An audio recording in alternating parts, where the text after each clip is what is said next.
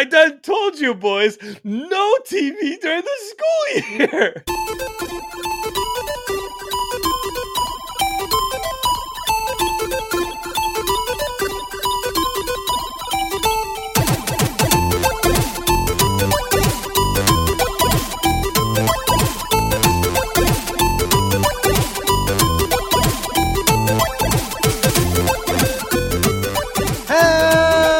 Welcome everyone to another episode of the Geekscape Games podcast. This is level 187.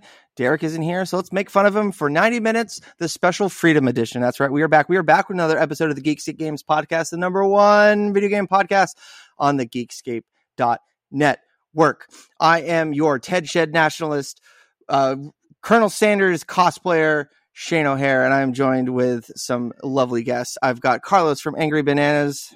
Yo, what's up, everybody? I've got Joshua Jackson. Hey guys, what's going on?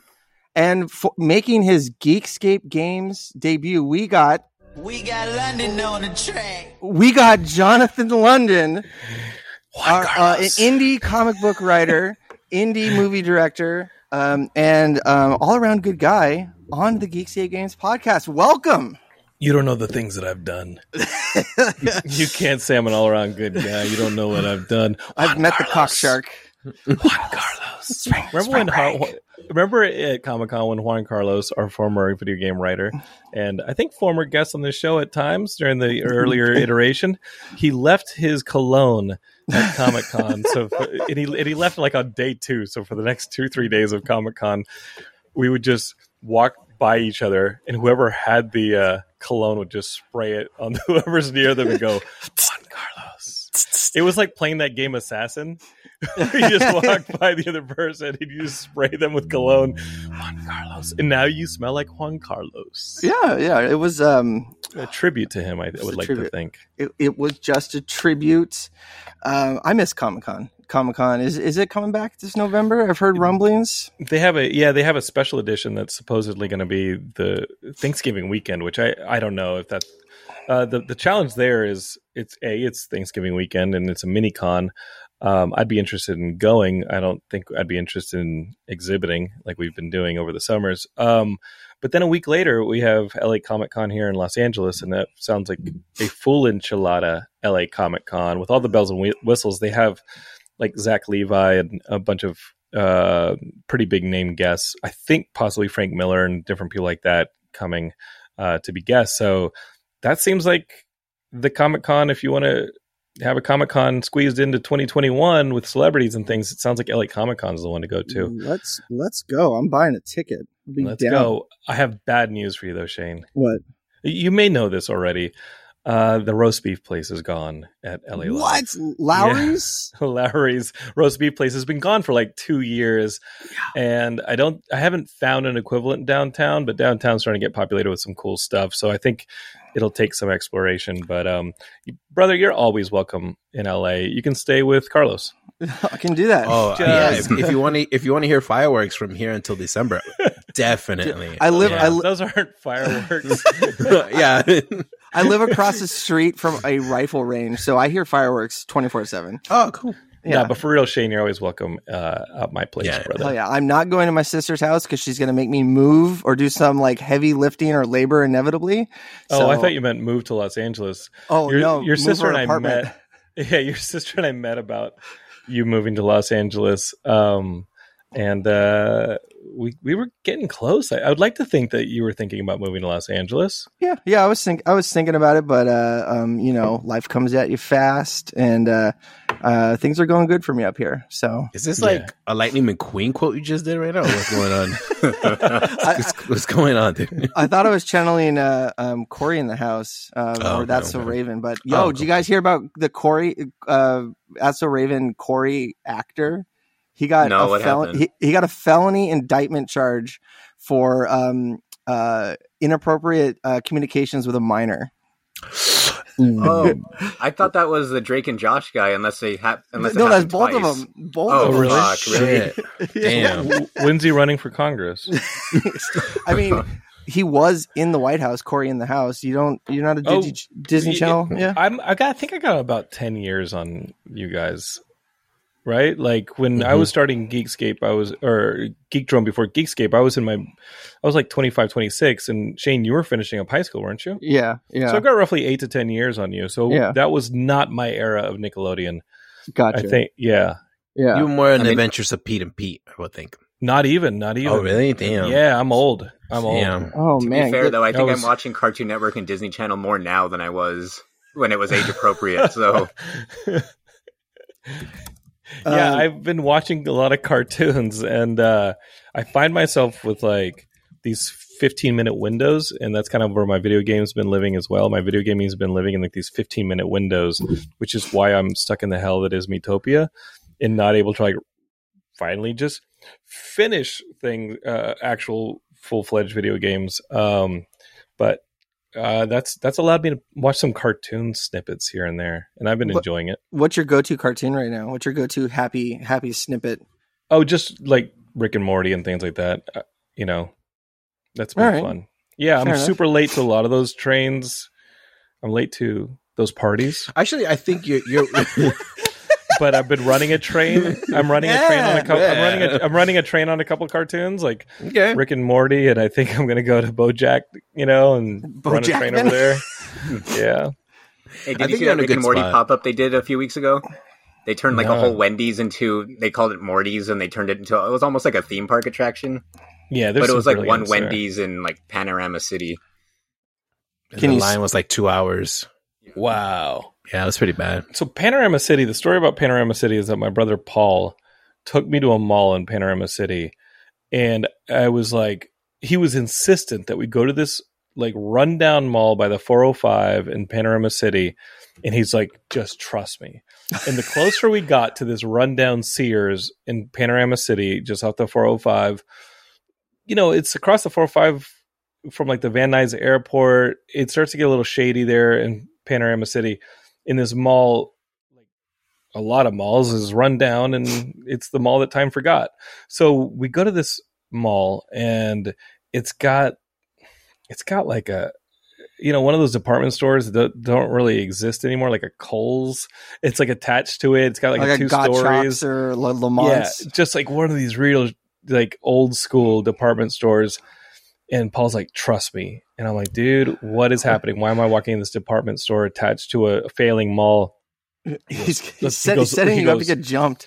No, he goes, let's go to the second floor. And I was like, all right, let's go to the second floor. And he's like, trust me. Just now we have to go to the little woman who like runs a store in like there's always like a place in some of those that have like they sell like nachos and pizzas and stuff like that, like in the department store at the top. They have like this place that has like ices and gross pizza and nachos, or like with the radioactive cheese and that stuff, and it's just like in the corner of like a Kmart or something like that. And he's like, trust me, we gotta go get nachos or pizza or something like that. And I was like, okay. So we sit down, and he's like, okay, now turn around. There is a giant shrine to Martin Kove, the leader of Cobra Kai from Karate Kid. There is in this random Panorama City, like Kohl's or Kmart, second story, this Asian woman who ran the place, she had this story about how she or her husband, I think her husband used to do catering on sets during the 80s. And she catered, I think, on Rambo 3, like the one where he goes to the Middle East, maybe Rambo 2, where he goes back to Vietnam and gets some. And, she had these set pictures of Martin Kove from like Rambo 2, which is the first Rambo, right? Yeah. Because the other one obviously is First Blood. So it was just like it had Karate Kid pictures and like signatures from Martin Kove and like all this stuff. And I was like, and then Chuck Norris stuff. And I was like, what's the story on the Martin Kove shrine? And she said that her late husband would cater on these sets and was being trained in karate by Chuck Norris because. And she was old, and this dude was supposedly old. He dead. And so supposedly Chuck Norris had a brother who was training him, who went to Vietnam and was killed. So Chuck Norris took over training him in karate, and they were so close that they started like catering Chuck Norris movies, like on-set catering, and then they moved on to like the Martin Kove stuff, and Martin Kove was like still had the best. He was like, he wrote some signature like, "Babe, you still got the best pizza anywhere." I had the pizza. The pizza was bad. It was terrible. But you know what? It was so worth the trip to Panorama City to see that some random Martin Kove shrine was set up in like the second story of a Kohl's attached to a mall in Panorama City. And that's my Panorama City story. I hope you enjoyed it. Thank you. Is there any other so like attractions to Panorama City? No. Maybe some chicken fighting. I don't know why. I agree with him on that one. So it's like, it sounds like El Cajon kind of vibes. People have started to buy houses in Panorama City because, you know, you can still get real estate there in Los Angeles, where real estate has skyrocketed. But so I think Panorama City is getting gentrified. But if they bulldoze that mall and destroy that Martin Kove shrine in a Kmart, I'll be so upset. We need to make when we go down for LA Comic Con, we need to make a pilgrimage. Oh, yeah. Hell yeah. We'll do it. Hell yeah. Do you know if she's still serving that pizza? I don't even know if she's alive. She probably still is. I don't know. I'm betting my money on it. Yo, she was like low paneled. Oh my God. Well, I don't know, man. Right. That nuclear cheese has a way of preserving people. Yeah. Okay.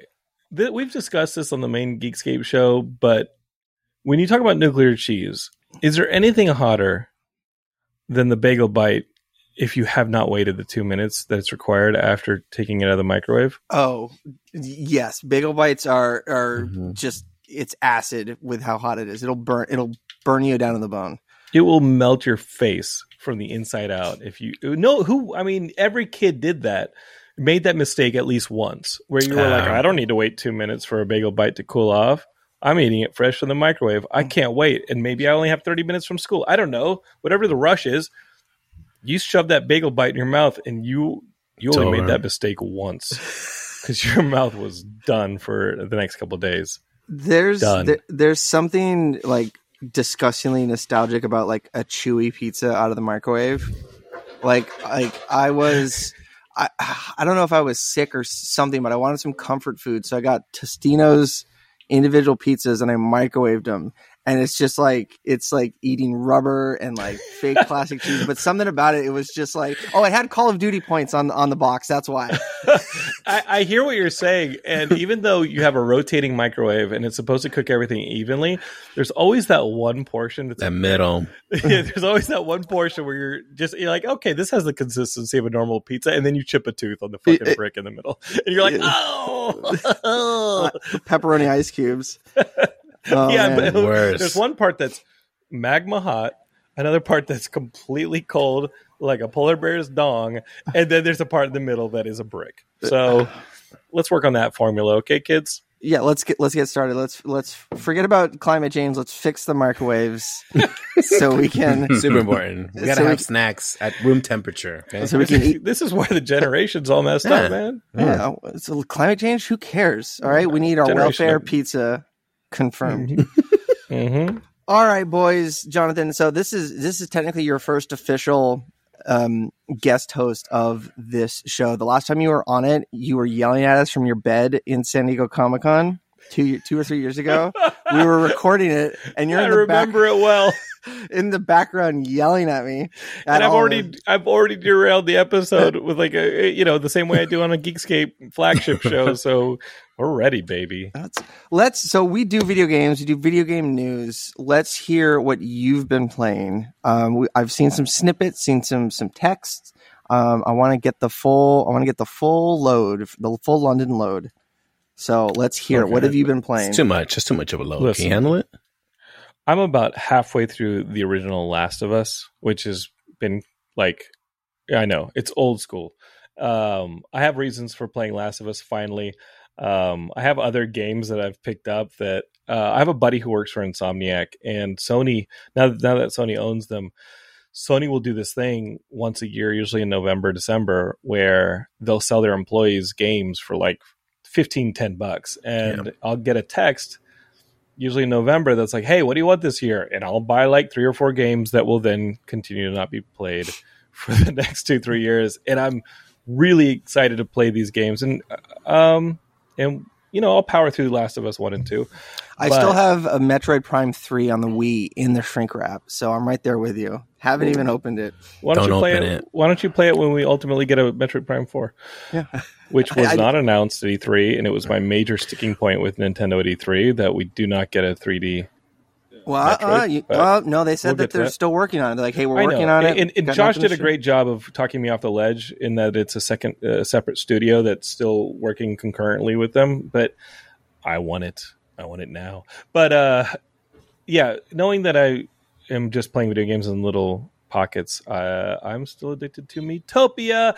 Hey, Miitopia's tight. Yeah, it's fun. You put your friends' faces on all these little Miis, and then you go through a really simplified RPG that is redundant and has a very, very easy progression system, and it's repetitive as hell. But it's so satisfying when you see Shane, who is a scientist in the game, cook up a formula and then spray it on a bad guy from a... Juan Carlos. What are you doing? No, it's not even a cologne spray. You can get different weapons for your little Miitopias as you progress and level up, and the weapons are, increasing levels of damage. It is the easiest progression RPG I've ever played. And I have you with a baby bottle as your weapon. So you're spraying acid from a baby bottle on people. And that is your... And you can cook things up for my character, who's just a standard fighter warrior character. And so you can spray something on my sword and it'll light up in flames or shoot lightning and stuff. So you enhance the other people in the party with your science. Oh no, that was like me at Comic-Cons of past. I would just have a bunch of mixed cocktails and enhance the party with my science. But the game is not good. Oh. the game is. Let's listen. As much as it's been the only game I've played for the last month, it's not good. It's not a good game. It is basically a mobile game. Isn't this treating an upgrade? It as such. An upgrade of that Street Pass game, basically. It's basically a Street Pass game. Because wasn't there one where you could get your Street Pass friends as warriors, and it was like that? Okay, so Find Me, I think it was. Yeah, so take that game, remove the connectivity with any human beings. There's no online stuff here other than just pulling Miis off of other friends' devices. But who made a Mii for the Switch? If you have a Mii on your Switch, it's because you pulled it off the Wii U. Because that thing didn't integrate to your 3DS, which is where Miitopia originated. It was a 3DS game, and it was thin on the 3DS. You know what they added when they took the 3DS version of the game and put it on the Switch? You can put a horse in your party. I got a horse. I added a horse to my party. So now when I'm running along the levels, maybe I'm riding a horse. Maybe it's trotting behind me. This game is super thin. I was pretty excited to defeat the Dark Lord in the game and just move on to something, I don't know, of substance. And then as soon as I beat him, his little face peeled off, floated around, and then went into somebody else's body. And I realized this game will not end. He's just going to keep body swapping, and I just have to keep killing people. And this... I don't know. I'll let you know when the game will end. I'll let you know when I'm finished with the game. It may be when I'm finished with the Switch. Okay, fair. So this would be not good. A not checkout then. Okay, so I'm going to age. I've already aged myself on this episode, so I'm not going to be shy. My very first RPG of all time was Dragon Warrior on the NES, which was the first Dragon Quest game. I love that game so much.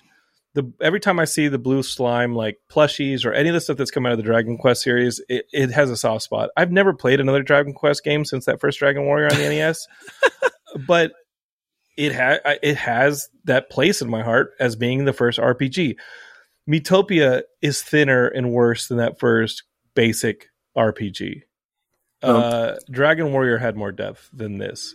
I guess my second RPG was Phantasy Star 1 and 2, which I was like, oh, cool. Right. There's a cat that can bounce behind you. And I like that you can have a lambada train through the levels, right? In those first Master System Phantasy Stars, you weren't just having one character, but you had 3 or 4, everybody in your party you could see walking around the overworld map. But Now, does this game is not good. Does it have an overworld? Like, because that old Street Pass game, you basically just went from fight to fight to fight, and you had to like, okay, this character, like when you would Street Pass, it would, if their shirt was red.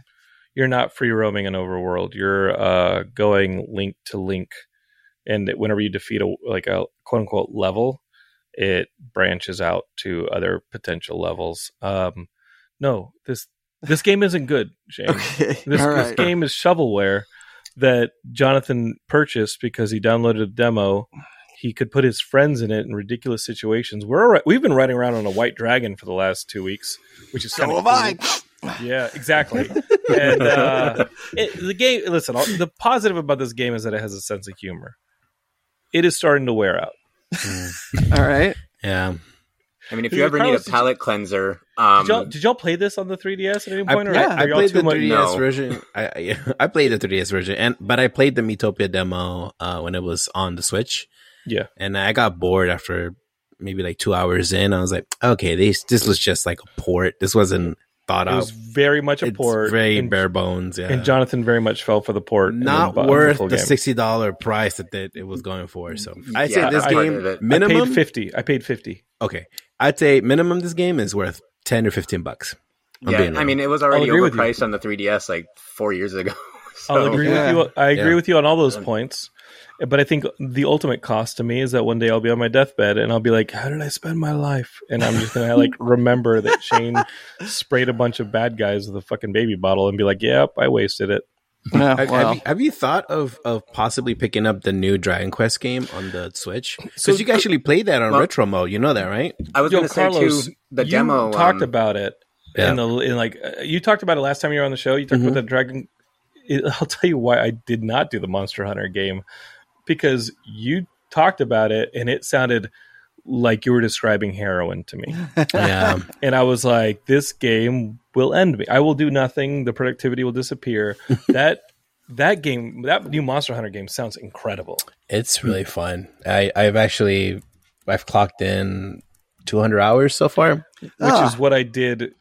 I mean, that's basically what I did in Breath of the Wild and with the DLC and everything. And I did everything but the Koroks in Breath of the Wild. And then I went and I did Age of Calamity and everything in Age of Calamity. Like, I'm an addict when I'm an addict. Yeah. So I think that I'm okay playing basically a phone game on my Switch.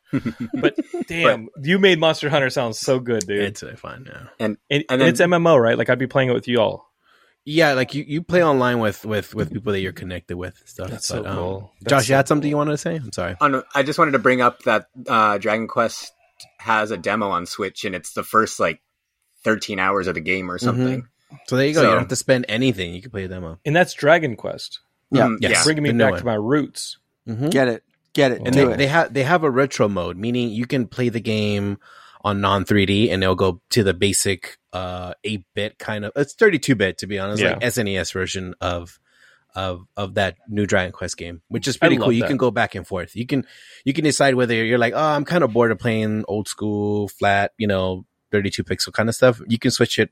You can immediately switch it to, open world, like crazy, very beautiful game. But Josh is right. You can download the demo. 13 hours of the game is pretty solid to see like where you want to stay at or not. And it's a demo. So you save money. I'll do that. And I think that I just love that people are like, oh, pixel art's coming back. I think pixel art has constantly been something that I think pixel art came back about 10, 15 years ago and has just kind of been a standard style that's been popular. I mean, I think phones maybe brought back pixel art to stay because it's a pretty standard place for phone games to live because of the, because it's not memory intensive to make pixel art games. But I love that pixel art stuff. It's cool.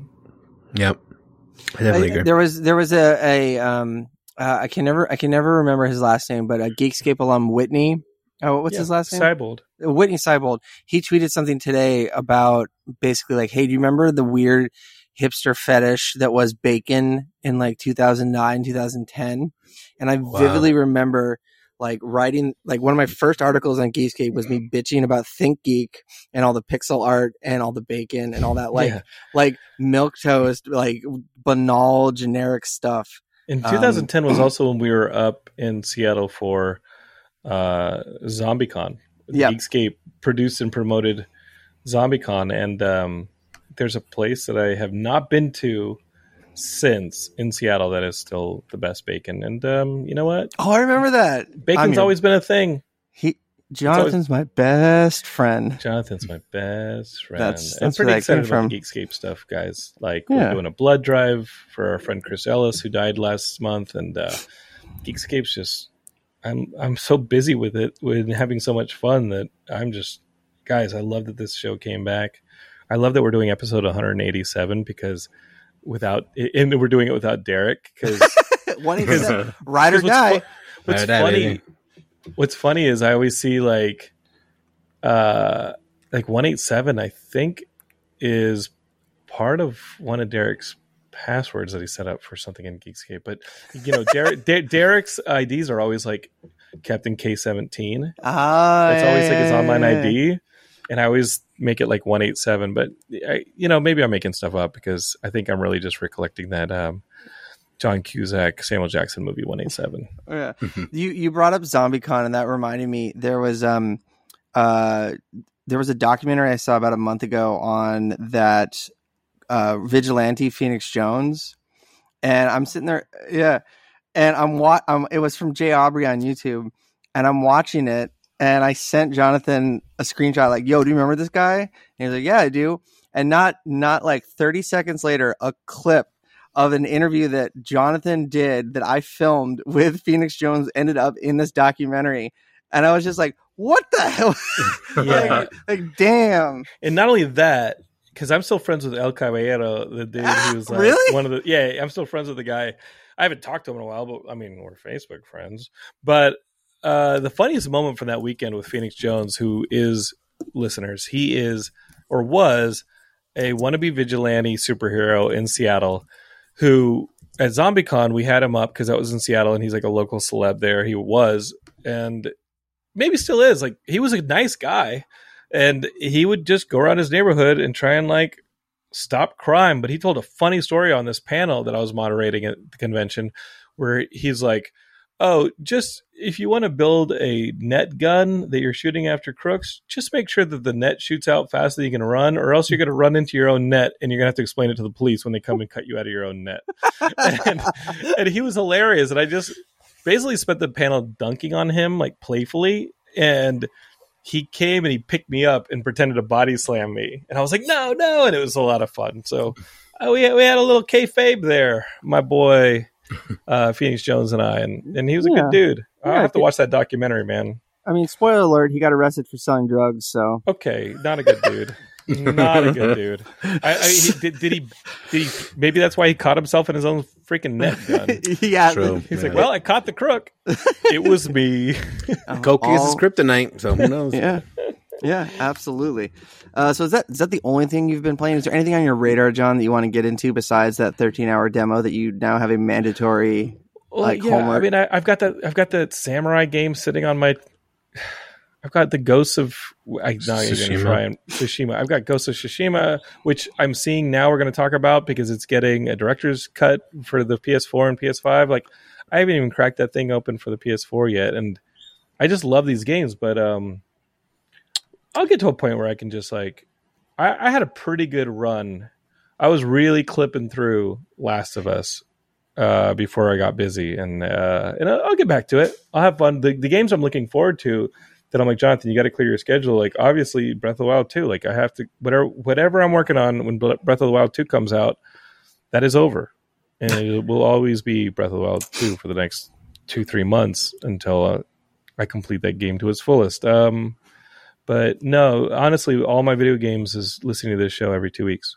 Oh, and, good. And this and Geekscape, Xbox Game Passengers is like, that is my diet of video gaming, is listening to y'all. Oh, well, right on. Well, thank you. 10 minutes a night, I play some Miitopia. It is the best way to fall asleep because I'm like, and I don't need to stay awake for this anymore. This is nonsense. Well, Josh, what have you been playing? What's your go-to? What's your heroine? Just way too much lately. I'll try to speed through it, but we got time, baby. We got time. Derek's not here to like tell us to like Like, shut up. So mommy's not here. Yeah. All right, it's free reign now. Cool. All right. But I just finished Resident Evil Village today, which it sucks Derek's not here because I know he was talking about it a few shows ago. And I'm so mad at myself because I believed what they said on the title screen when they said put it on hardcore difficulty if you're a Resident Evil veteran.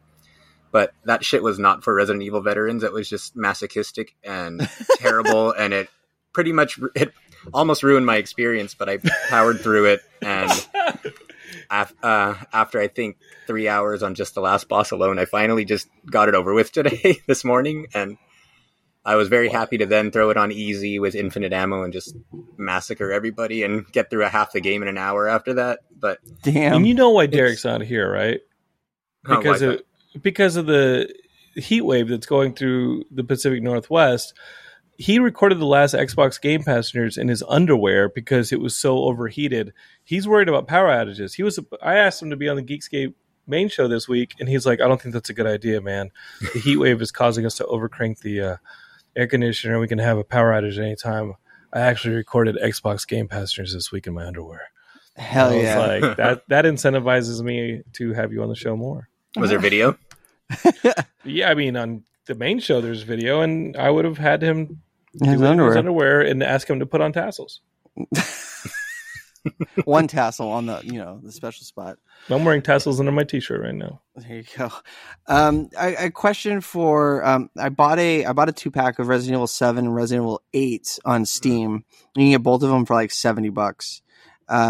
When I hear the this difficulty is for Resident Evil veterans only, I feel like because this is a completely like first person shooter, like kind of from all the footage I've seen of it, and I haven't played 7, but it feels kind of like a combination of Dishonored and PT. Is that kind of like an accurate statement? So it's not really like Resident Evil veterans would be playing on that difficulty.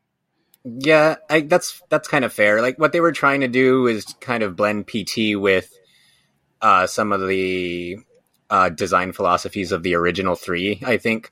So it's more about kind of exploring a smaller enclosed space with a lot of different like puzzles and barriers and trying to figure out ways to kind of make really slow, steady progress while at the same time trying to conserve your weapons and ammo for the enemies that pop up and that kind of stuff.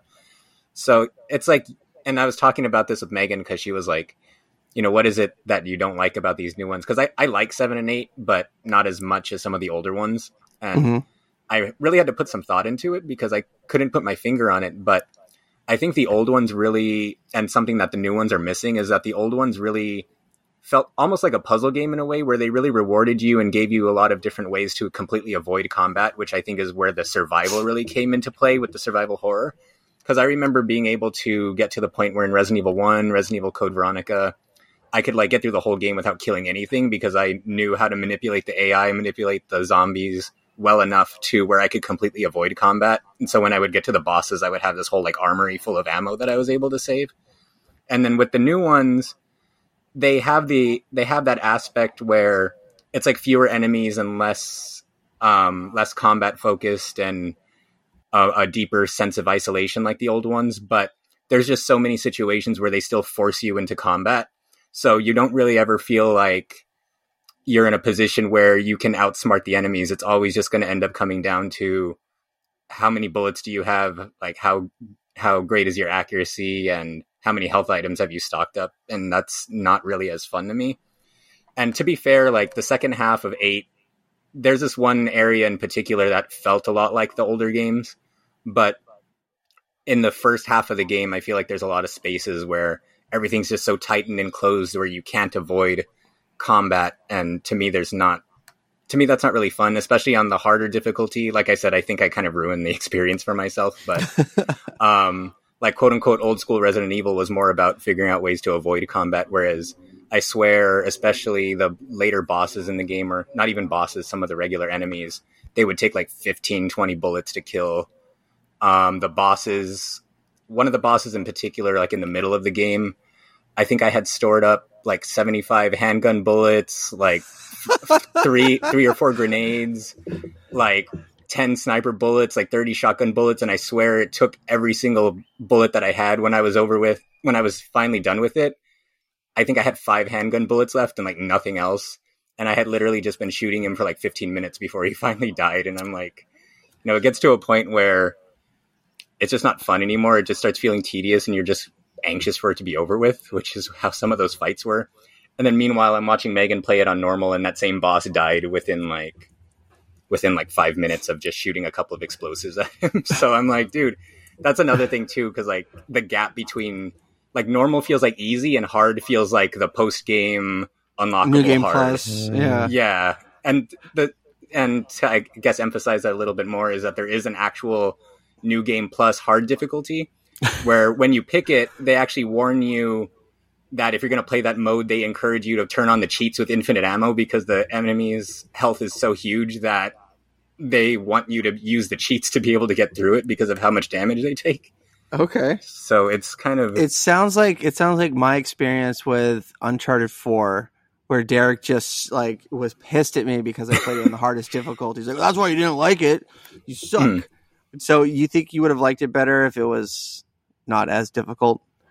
I definitely would have liked it more if it was on normal, but at the same time, everyone I've talked to who's played it on normal says it's way too easy. And watching Megan play it and beat that same boss that I struggled with in like 5 minutes with a fraction of the resources, it really does illustrate the huge gap between normal and hard. It feels like there was like 1 or 2 difficulties in between that they could have thrown in there. Maybe she's an actual veteran. Yeah, maybe so. Maybe she's what they thought of when they said veteran, and not just a coward who sneaks away from combat. Oh yeah, huh? Yeah. I'm kidding. Well, you do what you got to do to survive. as Tupac once said. It didn't turn out too well for him. No. But that was my Resident Evil story. It's a good game though. Otherwise, it's just the ammo sponges are just bullshit. I hated it. I hated myself for a while. That was one of my complaints with the Division 2 is you would get to like the end game stuff with some of the higher difficulty bosses, and you would just shoot mag after mag after mag, and it really took me out of the post-apocalyptic realism of the game. Just a dude with a fireman's axe taking every ammo that I had in my backpack. So I feel you. I feel the pain. No, yeah, it's crazy. But aside from that, the thing that I was most excited about this week is that the Neo World Ends With You and Monster Hunter Stories 2 demos both came out this week. Which you say Neo? Yeah, it's like it's essentially The World Ends With You 2. Okay. And that one is the one I was really anxious to see because has anybody here played the first one at all? Yeah, I played the first one. Just for a minute on the DS. Yeah, so like the gameplay revolved around you actively controlled one character on the bottom screen, and then the top character you would control with like the buttons, and you would be controlling them both at the same time, but you had to time the attacks so that they would kind of attack like concurrently, like one after the other, and it would power up your attacks that way. So it was a really unique gameplay mechanic, but it really could only be done on a dual screen. So they've ported it to iPad and to Switch, and they adjusted the gameplay to match it without the dual screen, but it did lose some of its uniqueness, I thought. So they turned this one into like a third person action RPG instead of like the 2D game that it used to be. And I was kind of curious on how that was going to work. So actually getting to play it now, it was surprisingly solid in terms of keeping that spirit, because now originally you had one character who had like a bunch of powers, and now you have a whole party, but each party member only has one power, but you can kind of stack them one after another so that if you take turns and like do combos with each of the party members working together at the same time, it builds up the damage multipliers, it builds up your rewards at the end. So I was pretty impressed. I thought they did a good job of, like I said, kind of retaining the spirit of the original DS game while translating it into a single screen game. So that was pretty exciting. And the cool thing about like back on the Dragon Quest demo, this demo, the Monster Hunter demo, so many of them nowadays, instead of it just being like a small chunk of the game, it's literally, say, like the first few chapters of the story. And then if you buy the real full game when it comes out, you just pick up where you left off from the demo. That was my question with the Dragon Warrior one, is if you had to start over. I didn't have to start over on Miitopia. I picked up right where the demo left up, right where it left off, and I was all like, "Yay, let's save some faces." The game's terrible. But when everything feels exactly the same, does it make a difference? No, that game is terrible. I like how you shook your head, and we're an audio podcast. I'm doing the courtesy of muting my mic when I'm not speaking, so that you don't hear my oh, yeah, ooh, ah. Yeah, or the people who just started yelling outside too, but that's beside the point. But yeah, and then the Monster Hunter Stories demo is the same, where it carries over your data. And I don't know if either of you have played, any of you have played the first Monster Hunter Stories, but this is pretty much the exact same thing gameplay wise. It's kind of like a rock, paper, scissors RPG where the monsters will have certain poses, and based off of their pose, you have to guess if they're going to use a certain attack and use the one that is strong against it. And so then in those games, it's kind of like Monster Hunter meets Pokemon, where it's a turn-based RPG where you collect the monsters from Monster Hunter and you fight side by side with them. And it's more of a traditional turn-based RPG compared to the mainline action RPG games that the regular Monster Hunter series is. But it has a huge visual upgrade over the DS version. Like the animations, the graphics, the cell shading style of it looks great. I spent a really long time trying to make a short-haired character based off of an anime I just watched. And then when I finished making her and pressed start, she did a jump and I realized she had a ponytail in the back and I never spun her around. So that made me mad, but I didn't want to start over. So I just kept going. This may have been the most Josh comment we're going to get on this episode. Yeah.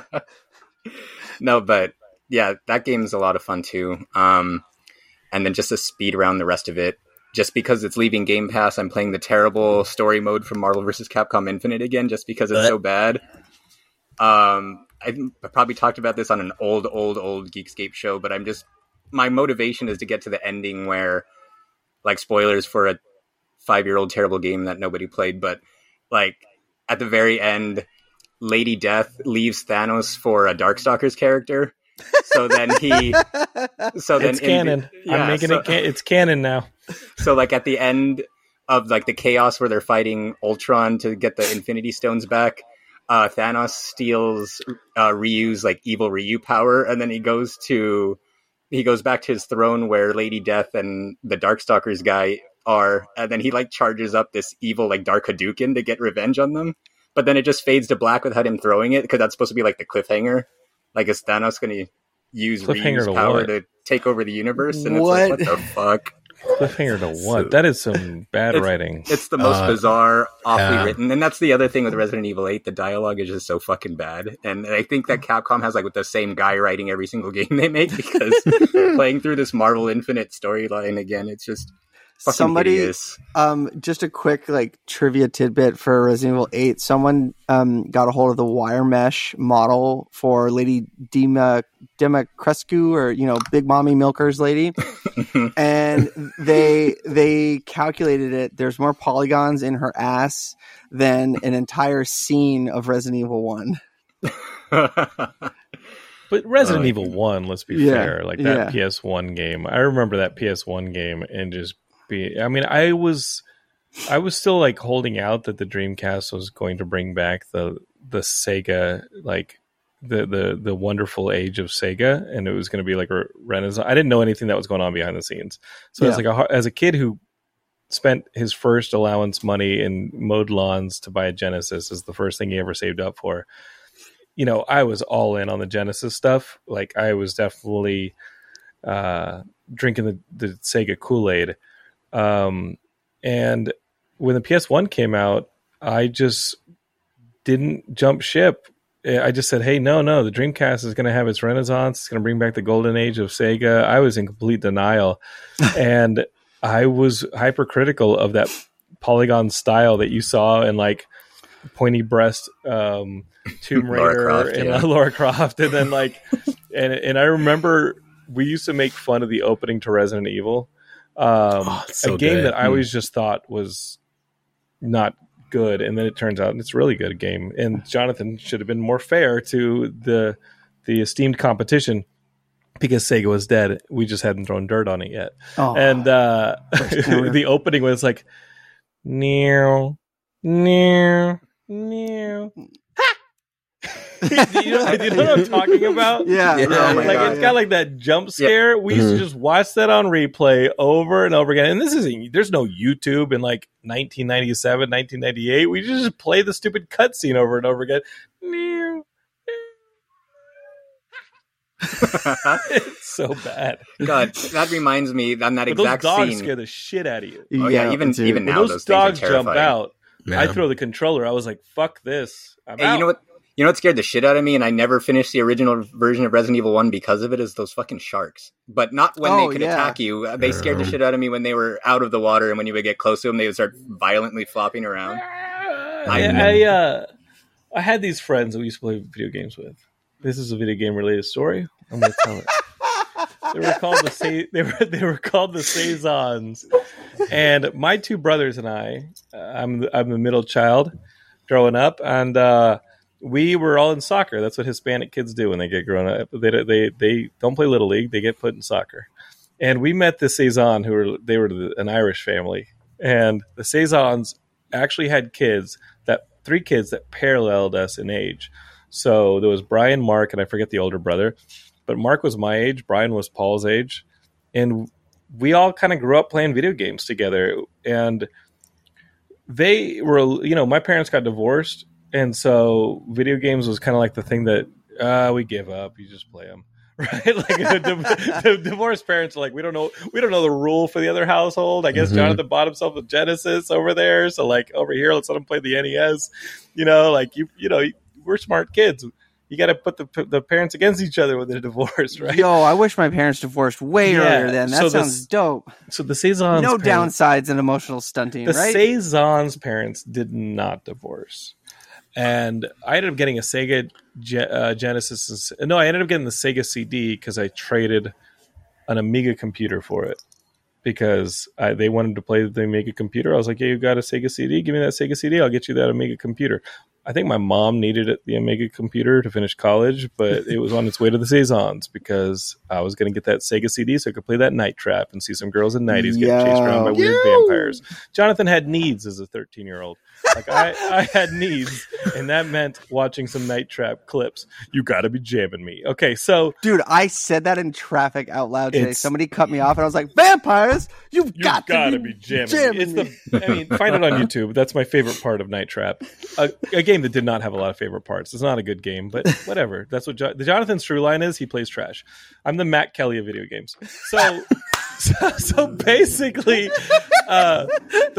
this is almost a video game story, but because the Saisons stayed married, they had rules for their kids with the video games, and the rules are no TV or video games during the week, during the school year. During the summer, you can F around and play video games during the weeknights as late as you want, whatever. Nobody cares. There's no school. But during the school year, you ain't playing no video games during the week. So, those friends who, when you're over like late during the weekday, your parents just give up and go, just spend the night over there. I ain't coming to pick you up. Just spend the night over there. So one night we're over at the Saison's house, and there's nothing to do because it's a weekday. Yeah. We're not able to play video games. They sneak the video games. They sneak the TV. They sneak the video games. We're sitting there in the double bedroom with the volume down low, playing the video games. We were not supposed... I didn't know. I play video games during the weekday at my parents because I pitted them against each other. But the Saisons, they had rules in their house. And this guy, Bob Saison, this Irish dude, he might have just... I don't know. He could have used a shillelagh for what the scene that was about to play out. He caught wind. He's like, those kids are really quiet in that room, right? Like, they're up to something. Without us knowing, he cracks the door and he witnesses these 4 kids are playing video games.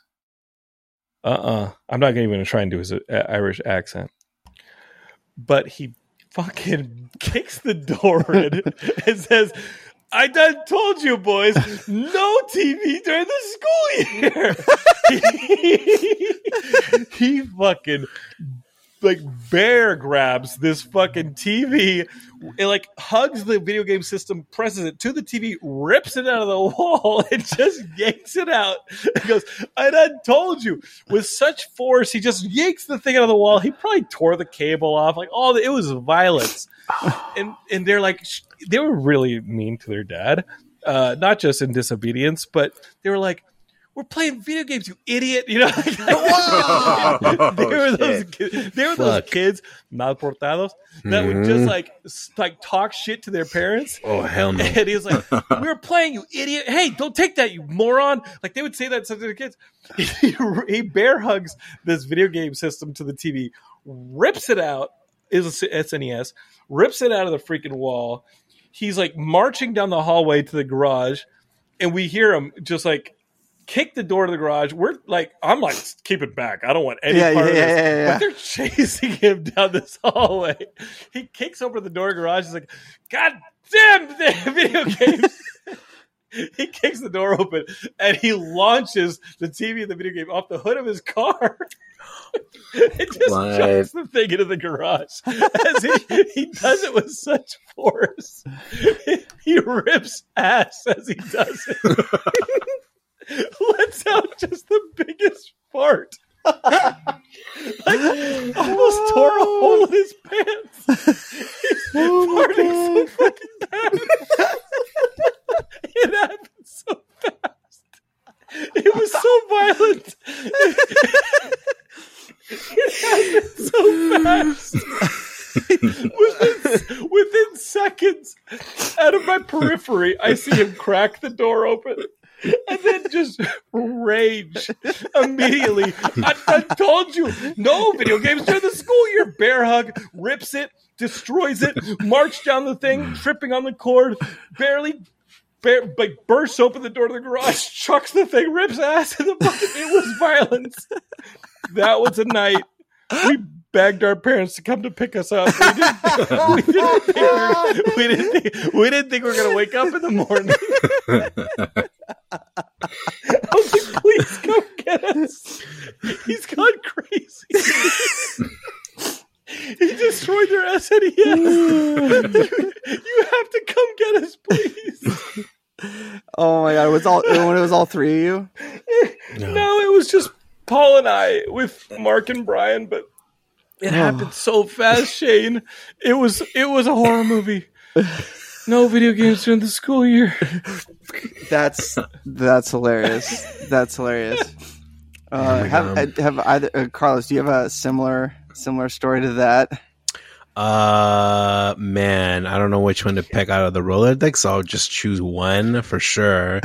I used to go to this. So here in near LACC, near where Josh. I don't know if you still live in that area or not. There used to be this cool arcade place called College Arcade, which that's where you met Megan. Really, you met? I think that's where Josh met Megan. You met Megan at Family Arcade. I've met Megan at the Family Arcade when I've asked her to meet me there. But okay, no.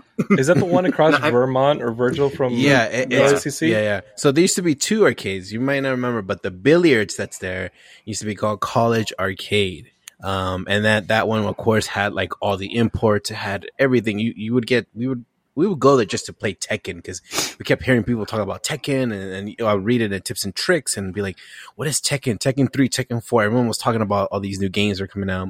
So me and my brother would go there. And of course, not tell my mom that we were going there. She'd be like, yeah, we're going to go play basketball. And then my brother's like, here's some bus tokens. We're going right now. It's going to take us 15 minutes to get there. We're going to spend at least 2 hours. So he was like, I got my mom's, like, I ended up grabbing like $20 on my mom's purse. Let's go. So we ended up going. Oh, wait, what you don't know about these like old school arcade places that they also include games that were not for kids. There was this little game, and I can kind of find it on Google, but I still can't track the name. You're like this little spark, and you're trying to fill up these like mystery squares, and as you keep filling up squares, pieces of a female part will start appearing. I know exactly what you're talking about. So You can imagine a 10-year-old curious Carlos. You're like, what is this? What is sexy? I don't know. I'm gonna put a quarter in it, and I would play it. And I, put a quarter in you. Fire you. I know, right? I was in there, and I was like, whoa, this is kind of cool. And then, after you complete 3 levels of it, I was like, wow, you get if you complete the whole thing, you get like a naked girl. I figured it out. I put 2 and 2. I was like, more naked girls. I could see more naked girls. What they don't tell you is that there's a mini boss that's a penis shooting little spaceships out of it. My brother was like, he didn't really know. I don't think he even knew. He was so busy playing Tekken and like the new Street Fighter Alpha. He could care less what I was doing. He was like, oh, he's playing like some baby games or whatever. Find the spark. So then, my mom being Magnum PI, she's super smart. She got 2 and 2 and 1. She's like, I'm missing $20, and I only know one thing that they could be doing, $20. She had an idea that my brother was at this arcade. When she didn't know what was I playing on the darkest corner of this college arcade. Oh no! My mom comes in and she's next to me. I'm not there. I'm just this little horny kid going like, "Oh my god, think a girl is cool." And she goes to my ear and in Spanish, she's like, "How are you enjoying the game, son?" Which is weird when you have an erection. Yeah, which is really rare too. All that just like completely just I felt like I was gonna die there.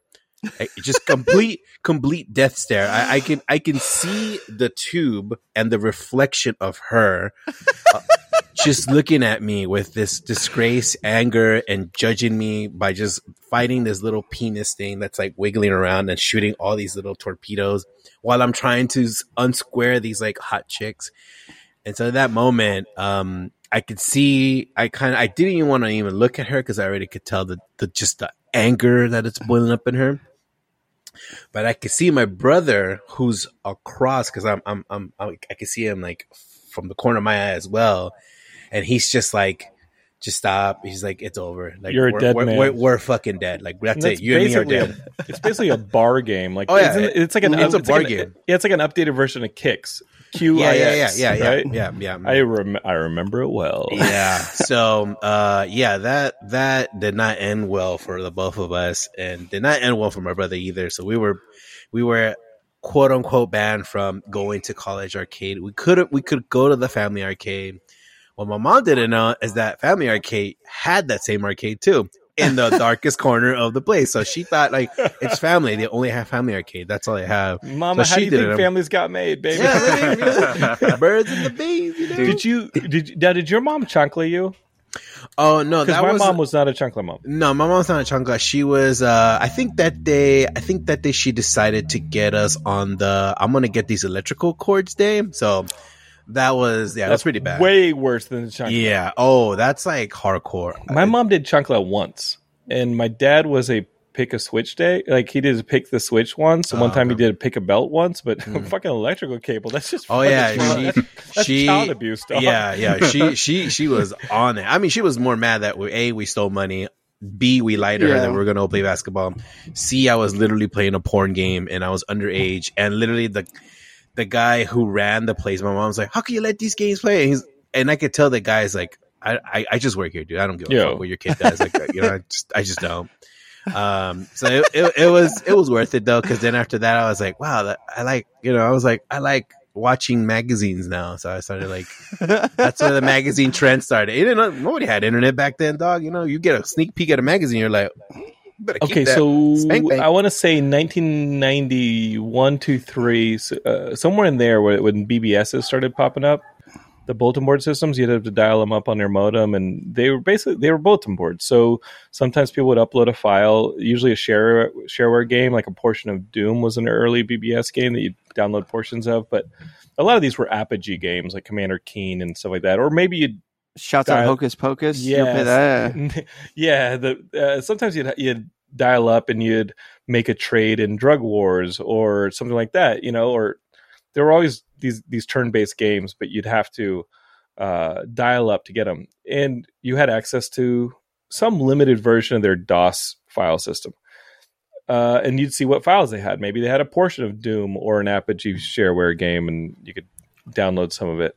Sometimes they had the jackpot, and that meant they had a directory where you could download pornography. And there was this really slow, like, downloading pictures of naked women. And it was, these were scanned from, like, magazine photos. I mean, this is not the high-res stuff we got now on high-speed internet. This is dial-up modem stuff.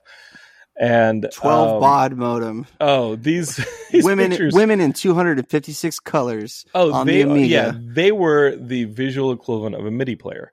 Like, this was not fun. But the thing is, with those modems, there's caller ID. They know where you're calling from because it's literally your 512 number for Austin. That's the area code, and they would see your phone number. So I called up a BB. I heard about this phone number modem that I could call up, and it had a directory that was full of the good stuff. And I was a boy with questions, and I was going to answer them. And the guy, so I'm downloading this stuff, and somewhere I got it tipped off to whoever ran it. Like, this kid's underage, and he's downloading all the good stuff out of my directory. Maybe it was just like how I was trying to download everything at once. I just maybe it was the urgency with which, the desperation with which, the same kind of characteristic that would nosedive me in dating later on. Like, don't let them know you're desperate. I was desperate. So we get a phone call. Yeah, we get a phone call at the house, and I got called into my dad's room, and he's like, "So Jonathan, just got a call from somebody who runs a BBS, a bulletin board system. He says that you were downloading adult material from it to use on the computer." And I was like, "Yeah, and video games, though." So maybe that's why I love gaming and stuff so much. Just like comic books, when like comics, you get rejected, but you never got rejected by comics. Like, they're intertwined with our sexuality. We got them from the same source back in the day. You know what I mean? Like, the closest story I have to that is one day at 3 a.m, my mom kicks my door in. She's like, "What are you doing staying up so late playing your baby games?" And I run across the door. I push the door shut. I said, "Mom, I'm playing StarCraft with Koreans. They're awake now. I got to get good." She's like, go to bed." I was watching porn. So it was close. And I was 22, 23 at the time. So it was weird that, she decided to kick my door in at my house. But no. Yeah, let's be fair. You still live with your dad, so you can top that story tomorrow. Or, you can still get a talking to from your dad anytime now. Hey, let's be real. It's the other way around. He lives with me. This is hey, Dad, when are you going to start paying rent? Yeah, right? Yeah, all right. Hey, I get that senior citizen tax discount, so I'm not going to really rock the boat or anything. You're basically running like an elderly center is basically it. Oh, yeah. You're like a COVID hotspot at this point. Oh, no, it's great. I got the bug out van. I'm going to do it up like that, like Ving Rhames did in that One Day of the Dead sequel. I do remember the Dawn of the Dead adaptation. I'm sorry that I'm like so bad at keeping y'all on format here on Geekscape Games. I know that y'all have a pretty strict format. I know it runs long, but the fun of it is that y'all have a good format, and I'm completely destroying it. That being said, Josh, like, what's your disciplinary story? Oh no, that feels yeah. The really just two quick ones because you're talking about Resident Evil, that same cutscene you were talking about. So my neighbors were like three kids, and the youngest one was terrified of the game, but he had told himself he was just going to stay there and watch the cutscene no matter what. So he's like sitting there. And as soon as the guy is like going to pull up the hand, he just freaks out and can't take it anymore. So he bolts out of the room, but he trips over the PlayStation cable, rips it out of the PlayStation, trips so bad that he's like hopping on one foot trying to regain his balance and slams his head right into the wall. Dude, that was the cutscene. Neo, and then the hand comes in a frame. Yeah. Those Saison kids, we played a game called Ghost. It's a fucking stupid game. These kids. Is that the NES game? No, this is a live game. Oh, okay. This is a game where you cover yourself in a sheet and you turn out the lights, and it's basically Marco Polo with one person being completely blind, but not in a pool, right? It's basically Marco Polo in a bedroom where you're covered in a sheet like a ghost, and the lights are off. And the ghost has to like listen for you, and you can't touch the ground. You have to jump bed to bed, which makes it very dangerous, especially for the ghost.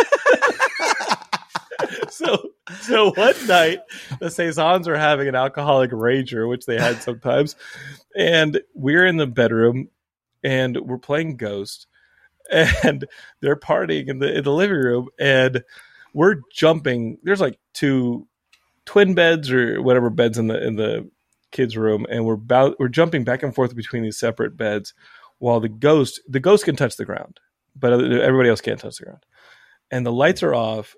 And the light, we already can't see. The lights are off, but the ghost definitely can't see. And so we're trying to avoid the ghost. And the ghost has to like grab you and actually have their hands on you for you to turn into the ghost, right? Okay. It can't just touch you. It actually has to grab you and I got you. So the ghost is going back and forth. We don't really know who the ghost is.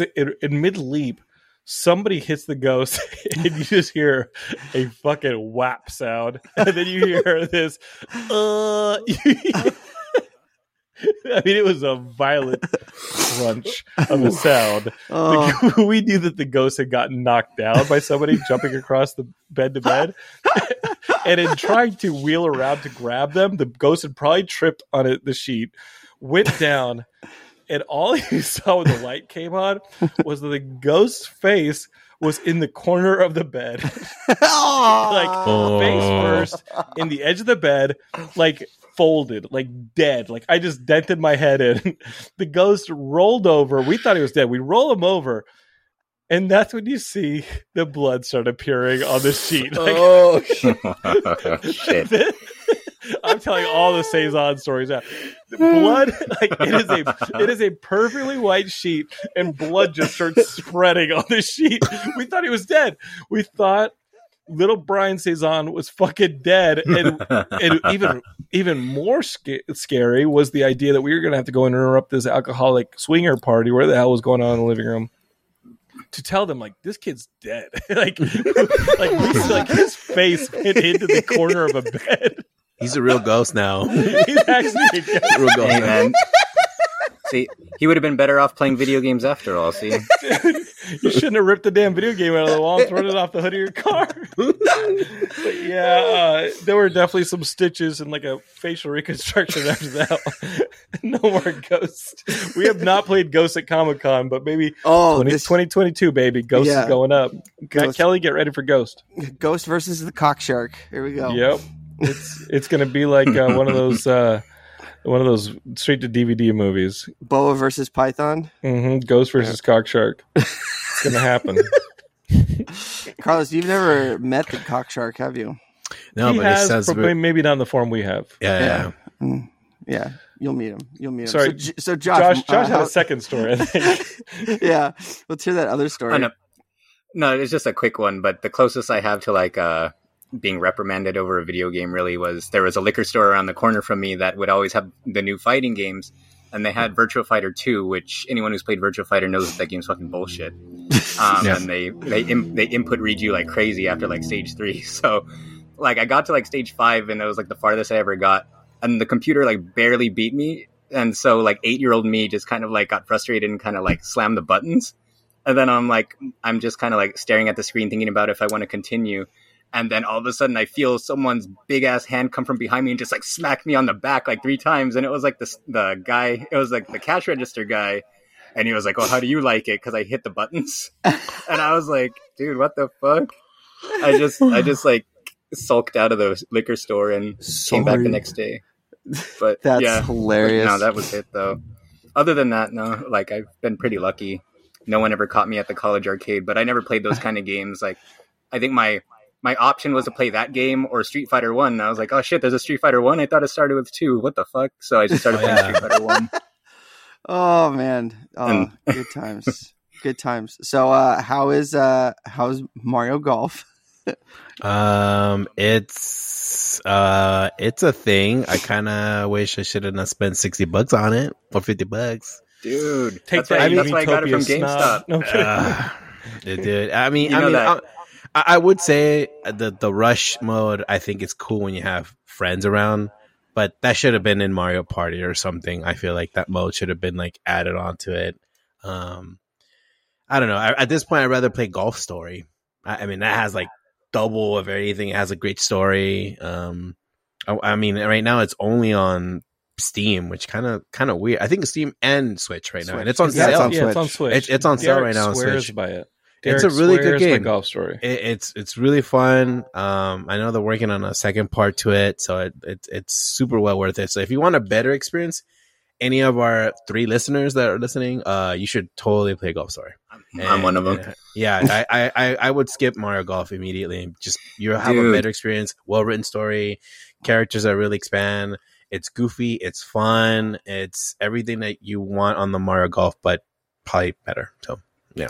What happened to Mario Golf? Remember the GBA games and the Game Boy Color where Yeah, like those are full on fucking dope. RPG? Those are really good. Mode Those and are really that. good. You And know like what the I think last it couple is? Mario, I think they're just like really trying to. I think Camelot has the license to Mario Golf in a sense, and so they have to pump out stuff. And when they do it, they're like, "Hey, let's just pump it out and add, I don't know, like a story mode, but with nothing else besides that." And after you get like the 3-hour mark, just want to leave. I think Nintendo really has to keep an eye on their sports, I guess, parts of their game, but. Even, I mean, I don't even know how they keep making Olympic games every goddamn year. Who's buying this? I genuinely really want to know. Olympics that often. That's what I'm trying to figure out. Like, there's more Olympic games than there are Olympics. Where are these people buying these games, bro? Like, I've been trying to scratch my head. Who has them on their desks? Maybe they just populate there randomly. You know, I don't know. Yeah, and it'd be different if Camelot was using this money to make a new Golden Sun or some shit. But it's like it's just the same. And the frustrating thing about it is they have to know that people want a good story mode like the old Game Boy Color GBA games, because I think the last 2 or 3 sports games they've heavily advertised, "Hey, we're adding an adventure mode," and everyone's like, "Oh shit, they're finally listening to us and bringing back the old school adventure modes." And then they're like 3-hour glorified tutorials where like the last half hour is the only interesting part, but by then you've just completely given up. Yeah. And to make it so much worse is like how you mentioned the speed golf is better with people. Like, I don't know if it's like this out of story, but the speed golf sucks so bad on the story mode, because if you finish your hole before them, the computer, you have to sit there and watch them finish. You can't just like skip or simulate their turn. And sometimes it's like sometimes either they're like the best AI you've ever seen, where they're getting like eagles from across the greens or whatever. And then there's other times where they'll be putting from like 5 inches away, and since they're forcing you to watch them play, you'll see them rotate the camera off to the side and then miss like a 5-inch putt on purpose. And I'm like, dude, just hit the fucking ball so I can move on with this fucking game. I don't know. I got it from GameStop specifically because I had a feeling I wasn't going to like it, and they have that policy on some games where if you don't like it, you can return it for full credit within 48 hours of release. So I pumped it out in one day, took it right back, and put all the money towards The World Ends With You. So very smart move. It worked out, but fuck. If I could say one good thing though, the motion controls on it worked really well. I thought, and the battle mode was really cool too, where there's like 10 holes on a map. Yeah, that was cool. And everyone can just choose whichever holes they want, and the first one to get like 3 holes or whatever is like the winner. That mode was really cool, but yeah, it's really not worth it. Like everything that Carlos said, it's 100%. Yeah, I'd say if you want a really cool multiplayer game, get Monster Hunter Rise. It's the best thing you can ever do with your life. You guys are drug peddlers. Peddlers. It is improvement on all aspects. Like, I'll say it and I'll say it again. I'll die with my Monster Hunter. I'm glad people are playing it. I'm glad people picked up World, and it got picked up in this giant, enormous community that has grown to it. And Monster Hunter Rise, if you're a PC player, don't trip. It's coming soon. It's well worth it. I promise you. You like ninjas? Cool. You like killing monsters? Cool. Do you want to fight a Godzilla dude somewhere in the end? Hell yeah. These are the 3 things I'm going to tell you. You want to play with your friends and hunt and explore the game worlds? Heck yeah. Do you want to ride a dog like a horse, or have a cat as a companion? Or maybe you want to go solo and have those 2 dudes be your buddies? Monster Hunter Rise. Promise. And it's super cool. If I'm going to buy one for the Switch, that's the game to get. I would say so. If you really want like a genuine experience of it, I always say, if you want, Shadow of the Colossus with a little bit of hunting in it, like it has those too. Like you're hunting, like the monsters get bigger as you progress in the game, and they're adding free DLC. They have their first collaboration, quote unquote, with themselves.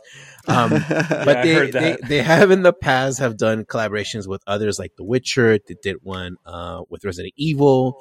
So there's potential for free. And this is all free, by the way, London. All these updates that they do is free. So aside from the only thing you'll pay is cosmetics or I don't know, like an emo package, but even then it's totally worth supporting these guys who actually listen to the community and actually go like, okay, cool. Let's see how we can improve on the next one. So you're destroying my wallet and my productivity. Man, you know, it reminds me of good old, like old school Blizzard when they would listen, be like, cool, we got it. We'll change it up. We'll do this stuff.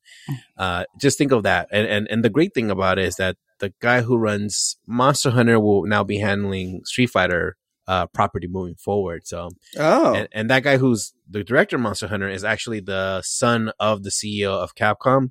So homie got a spot there for a good while and he's going to stay there for a while. And he was the one that kind of decided for the Mega Man, the new Mega Man games. He's the guy who really stuck with, like, he loved the RE engine, which is the engine that's being used for Resident Evil 8 and 7, and brought that in with Rise. So he's like really knows where to take these games and listen to community stuff. So highly recommend it. That's my is he the same one who got his start with Dragon's Dogma? Yes. Or am I thinking of someone else? No, that's him. Yeah. He's like super, like, I want to make Dragon Dogma too, but it's just that, you know, he can only say so much before the seats say yes. You know what I mean? Like there's always that. But I'd say, you know, there is a demo for Monster Hunter Rise too, Lennon, if you want to check it out. And you could try different weapons. The good thing about it is you can change class whenever you want. You don't have to stick with one class. If you're like, say, you know what, I want to pick up a bow, you could just change into that same day. Let's just say you're like, I want to do longsword. Cool. We could do that too. Do you have to re-level? No. So I had to re-level in Utopia. So one thing about Monster Hunter, it's a you get better by getting better gear. Mm-hmm. So you can that's not my cat. Is that Pickles? That was me. No. Is it Pickles? No, it was P. Okay. Anyway, but you go after monsters and get different components and build better armor, better weapons, and you can switch at any time. So I think that's awesome. Get it. Yeah. Well, damn it! I know I'm gonna get this damn game. Yeah. Are we friends? Let's just make sure we have each other's friends codes. Yeah. I can help. And the great thing about it is that I'm a higher hunter level. And you could just like dump gear on me. I can help you out, like hunt the beginning monsters and literally just guide you how to play it. And I think that's what's so cool about Monster Hunter. It used to be very like, no, you have to be at this level to play with this person, but then they removed it and they saw that people really wanted to help other people. And that's why this game does really well with a lot of community members that, you know, it's almost like World of Warcraft but there's no PvP stuff. It's all hunt the monsters. No, it's all hunting monsters. Yeah. It's working together. It's a very working together kind of game. Because my friend is playing Rust, and he's been telling me about his experiences on the new PS4 like console version of Rust and how buggy. I know it's super buggy, but Rust just sounds like what would happen if we had a purge. Like it sounds like people just trying to murder absolutely. you. Yeah. You're just naked, trying not to get murdered at all times in the game, and then it resets and you do it all over again a month later. Like it sounds pointless. Yeah. But it is fun to watch videos of that stuff. Oh, it's hilarious. It's really good. Back when DayZ was first starting, there was this guy on YouTube that would find players, tie their hands together, and hold them at gunpoint, and he would have two people as hostage, and he would make them answer Seinfeld trivia, and whoever lost, he would kill.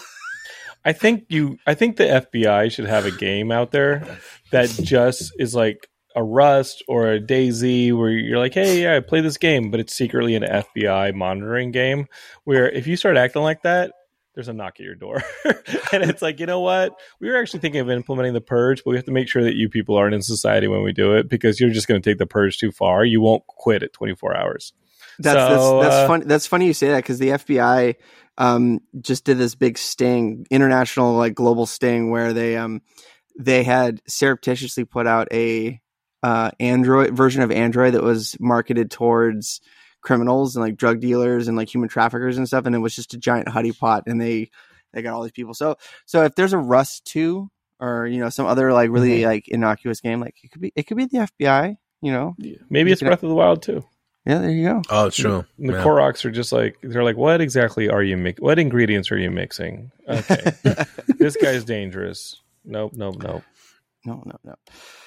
Okay, Josh, you got any more games you played? Started Outer Wilds, which I don't know how I feel about it, but I'll talk more about it with Derek, because I think Derek was the one who was really into it, right? If I remember correctly. Yeah, he loved it. Yeah, so I'll talk more about it with him. But Derek keeps playing Fallout 4, so I don't know if he's got good taste. Well, yeah, we'll see. Because I mean, I like the game now that I'm getting into it, but in the beginning, I was just kind of like, "What is this?" And it takes a lot for me to like a game where it's designed around dying over and over again, like roguelikes. Like I can't get into those kind of games, and this isn't exactly like that because it's not like combat focused at all. It's an exploration game, but it's like when you die, you start from the beginning, but you carry over all of the information you found, and there's a lot of different planets to explore, but you only have, if you don't die, I think there's like a 20-minute time limit, and then like the universe explodes and then you start over anyway every 20 minutes. And so you're supposed to just keep gathering as much information in those 20-minute intervals until you find enough information from each planet to like beat the game, I guess. So like whatever you're supposed to do. So it's Groundhog Day in space. Pretty much, yeah. Okay. So, like, it's a really interesting concept, but I don't know if it's going to hold my attention for too long. And it only has a couple hours to hold my attention because it's leaving Game Pass, and I'm not playing it again after that. So, and then aside from that, I platinumed Ratchet. We talked about that a lot last time. I started playing Neptunia Reverse, which is it's a PS5 exclusive. It's the game that the PS5 is desperately needed, obviously. But it's sucks though, because it's literally just the first Vita game, exactly the same graphics, same story, same map, same combat. The only thing they switched is that they added every character from every other game, so there's like a bigger party, but they're not acknowledged in the story at all. It's just kind of like a bonus. And then they added a fishing mini game where you catch like Sega Saturn shaped fish and shit. But oh my god! Other than that, it's the exact same game. So as much as I like those games, I'm having a lot of trouble like sticking with it because I'm like, fuck, I played this already multiple times, and I don't know if I want to play it one more time. But yeah, other than that, like that's pretty much it. I've tried to squeeze a lot of different things, and I missed the Stranger of Paradise demo. I loaded it up on Saturday night thinking I had the end of the night, but it got cut off in like midday. So did anyone play that? What is that? That's that like We're Here to Kill Chaos Final Fantasy thing from E3. Oh yeah, that was a demo for it. Yeah, it was like a limited time demo, which was supposed to go down 3 days prior, but the demo didn't actually work for the first 3 days, so they extended it. John, have you heard about this? It's the timed release demos like freak me out because like when PlayStation was giving out like a free game a month and they gave out like Ratchet and all this stuff, like I always end up missing that stuff by a day or two because by the time I hear about it, sometimes from the show, like I've listened to the show a day or two late and I'm like, no, it just seems like it would stress me out. That PT stuff, it all stresses me out. Yeah, this game is a grimdark, like super. All the characters felt like hyper stylized Devil May Cry characters, but it's a dark retelling of Final Fantasy 1. Yeah, y'all were talking about that, and then it got derailed by Derek yelling, "Don't you have phones?" when you talk about the original Final Fantasies being released on mobile. But I actually take your sides on the. I think the original Final Fantasy should be open to a lot of different consoles as well. But good. Yes, I did hear about it. Getting validation. Yep. What are your thoughts on a grimdark retelling? I saw those like character designs, and they just looked like tools. I was like, you're basically playing like, I mean, they just look like idiots, dude. They look like beefcakes, bunch of beefcakes. They basically look like Zoolander's friends who blew themselves up. You know what I mean? Like that's like if you want to play as Zoolander's model friends who got themselves blown up by spraying gasoline all over each other, like that's what you're playing as in these grim retelling of Final Fantasy. I don't see the point of this stuff. You know what I mean? Like. Maybe they've just like really tapped the vein of Final Fantasy fans, and they're like, yeah, they'll rebuy Final Fantasy 7 in 18 chapters. Like, it's like quit being quit. I mean, no offense if you're actually on the show with me right now and you've fallen for that garbage, but quit doing it. Quit like letting them know that it's okay to buy the game you've already bought with newer graphics, but in 18 freaking chapters. When I heard that Final Fantasy VII was coming out in 2 chapters, and my buddy was so hyped for it, he was like, "Oh, dude, I can't wait for that Final Fantasy 7." And he's like, "Oh yeah, it's only the first half." What? What do you? No! Quit doing this to us. And this whole reselling us. I remember when Final Fantasy 1 came out. All right, let me tell you a story of the Nintendo Championships. I tell it anytime I'm on a video game podcast. But in all honesty, I'm not going to get into my dad taking me to the Nintendo Championships in 91, 92. But the big game that was the release that year wasn't Mario 3 as it was in The Wizard, but it was Final Fantasy. It was that original Final Fantasy. And I thought it was cool, but y'all know that I'm a late adopter. I was the guy who, again, still held out that the Dreamcast was going to get the market share back from the PlayStation 1, even though clearly that was not going to ever happen. I felt the same way. Like Dragon Warrior was my NES RPG. I only had room for one in my house. I was not going to adopt Final Fantasy. And that was the game they were pushing like crazy, was that first Final Fantasy. Why? I understand like reskinning it for consoles, maybe make it look like the brilliance that was the SNES Final Fantasy games, because those were like, those Final Fantasy games came out on the SNES, like that was the glory days of that franchise at that point. I mean, obviously the PlayStation Final Fantasy VII is still like the pinnacle for a lot of people, but dude, I remember people playing number 3 or 4, whichever one was. 2 got skipped, right, Carlos? 2 and 3, I think. 2 and 3 got skipped, yeah. But that first one that hit the SNES was huge. Mm-hmm. Yeah, that was Final Fantasy 6, right? That was the systems. Final Fantasy 4 was 2, and then Final Fantasy 6 was 3. Right. So 2, 3, and 5 got skipped. And you could traverse the overworld map on the Dragon. Yep. That was a system seller for Super Nintendo, big time. And I just remember because you had that F-Zero looking freaking technology with the zooms whenever you go to the it was just like, I'd never seen something like that before. To just reskin it over and over again, especially to make them look like a bunch of tools in back alleys from a hip hop video. They look like assholes from a Paul Abdul video. And you're supposed to play it like, don't do this. Don't buy this stuff. Don't tell them this is not okay. Make new games. Quit reselling the childhood with stupid versions. Hey man, like, I don't know if you've ever kept track with the Kingdom Hearts releases, but that's like the pinnacle of that shit. It's like, oh my god, there was like a Kingdom Hearts 1 and 2, and then the billion spin-offs, and then they like made Kingdom Hearts 1.5, which was a remake of like the first one, and then 2.5, and then they packaged 1.5 and 2.5. Then they did another package that included some of the spin-offs, but not all of them. I know, and then man. They made 3, and then they came out with a package that had all the spin-offs 1, 2, and 3 together. The danger is that the games stop being good. They're just repurposing. They're basically just like regurgitating and making you eat the vomit, and then regurgitate it again. And like there is a decreasing level of reward that happens when that, And keep in mind, I bought the $300 like Monkey Island box set that got released. I haven't gotten it shipped yet, but it's going to happen. But keep in mind, that thing has all the games. They haven't been upgraded. This is a nostalgia box, but it also comes with a bunch of new material. Like, you got to give new material. And I don't just mean like a new reskin. And I definitely don't mean take it, cut it in half, and sell it again, like in 2 pieces. Like, that's effed. 2 pieces is generous with Final Fantasy, dude. It looks like they might go into 3 or 4. They already did a new piece that's DLC, but DLC exclusive to PS5, even though the game itself originated on PS4. It drives me crazy. And what they, and then what they did with the Street Fighter series, where y'all had to like buy all the DLC characters and stuff like that. Like, quit. Stop it. Well, John, this might be some reassurance to you, but Sega might get their market share back. They're still making and producing Sega Genesis and Sega Genesis games in Brazil. So, Well, Brazil is basically, according to Guy, freaking. Every time I talk to Guy, and it was his birthday 2 days ago, and I hit him up and I was like, "Hey man, how are you doing?" He's like, "I'm living in Mad Max. I have to get out. I have to get out of Brazil." Yeah, the COVID. Talk about late adopters. Like, Brazil as a country to the COVID epidemic is a late adopter, and it's going south. They're trying to catch the U.S. in pandemic success stories.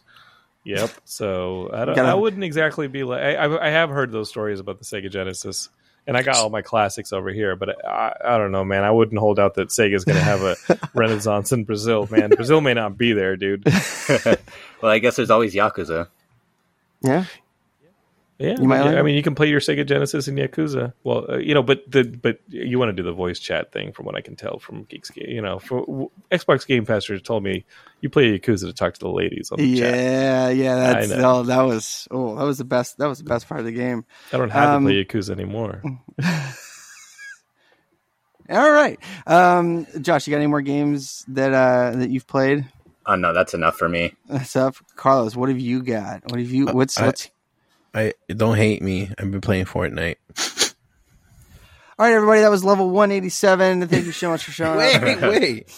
I've been enjoying it. I've been playing with friends because I lost Activision. Hey, Activision, you listening? Get my account back. I've been sending you like 10 emails, dog. Oh no! I wanted to get Die Hard. I want to get Rambo. I want to get McLean. And guess what? Dude, my Activision account gone. Disappeared. That sounded insane. The fact that you're paying like $80 to play as those guys. But that's the part. I just want to see them die over and over. Fun. So Katie over in the main show, my co-host, she's gotten back into Fortnite and she's enjoying it. Like, I love it. I gave fun. it when it came to the Switch, I gave it a couple tries and I couldn't do the building aspect. Is just beyond me. I know you need it to be successful. You don't. I've learned. Get out of here. I'm People not were like building with you. shit around me, trapping me in boxes. Look, dude, that was like the beginning of it. But now there's so many kids that also don't know how to build. So I'm just killing kids all fucking day. It's the best. Sign me up for the kid killing. Let's go. It's the best. They're on their iPads, so it's everywhere, right? People are on their phones, on their iPads. Everyone plays in one thing. No one's playing like in their like Switch players are not playing with Switch players. I might just download Roblox so I can kill even more. Dude, even better.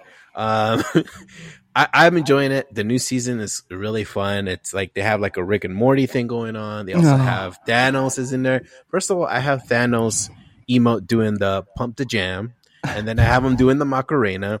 So tell me what other game Thanos is doing those two dances? None. Thank you. Case closed. I can tell you what game he's charging up Hadoukens in, though. Yeah, exactly. No, I'm okay on that one. I thought Thanos, but I have Ryu shooting a gun. I have Ryu shooting That's a crazy. gun and Chun-Li shooting a gun, which is hilarious. I got to tell you, I love somebody was telling me today or yesterday that that GTA Online experience is still going strong, and seeing the mods on that stuff, it's cool. RP mods, they are insane, incredible. And I haven't played this since I went to. I played GTA 5 on the PS3, and then dipped on it when I went to the PS4, and I haven't gone back. But I love the GTA games. There just hasn't been a new one because they've been investing in GTA Online so much. Oh yeah, they make more money on it. This kid yesterday was telling me about GTA RPG and all this crazy shit. Yeah. What is that? Do you want to take a shit? Oh, maybe I'll get that instead of Monster Hunter. Never mind. So, Grand Theft Auto roleplay is people create servers and you go into them and you get a job in the city and you roleplay. So you have to like pull out your phone and like call an ambulance if there's an accident, call the police. Everyone has their different job. But you're playing GTA Online and doing this in GTA Online. Is GTA 5 LARP? That's what it is. Yeah. Well, people are doing this in real life. Oh no! Like, you're in the game. LARP, you're in the game. You're in the game. Okay, so you're it's like digital LARPing. Oh, I did that in middle school. It was called a BBS. I called up. I downloaded it. It's basically called Drug Wars. Like Drug Wars on the BBS systems, where you're like trying to buy low and sell high. Like, yeah, we got it. That's crazy. There is some good news. They announced GTA 5 release date. Did you see that, John? And this is for the new consoles? Yeah. What was the release date? 2025? Speaking of like reskins just give us re-releases. It's insane. Holy fuck. Like between Skyrim and GTA 5, it's like just which one's been re-released more at this point? I understand why you do it. Like you make it online mode and you just keep adding the online mode. I'll tell you, before THQ closed its doors, I used to write the Raw vs. SmackDown games. and they wanted to hire me full time to write a wrestling world game, and this never got made, obviously. But I pitched to them what's the name of that game, Josh? That was pretty lo-fi, but it was online, and it was a bit of an MMO. It was a wrestling game, and it came out of another country. Not Fire Pro, right? I think it might have been Fire Pro, but a version of Fire Pro that was in existence around 2007, 2008 when this was all going on. And I wrote an entire game document for a Raw versus SmackDown Online.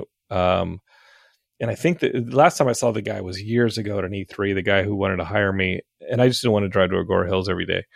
And he was working at Activision when I saw him at E3. But at that point, but it was maybe a year before THQ closed, maybe a year and a half. But I wrote a system where you could basically challenge anybody to a match anywhere. You could fight them in the locker room. You could fight them outside on the street. It was a little bit of GTA, but with more limited city, because things were really centered around the arena.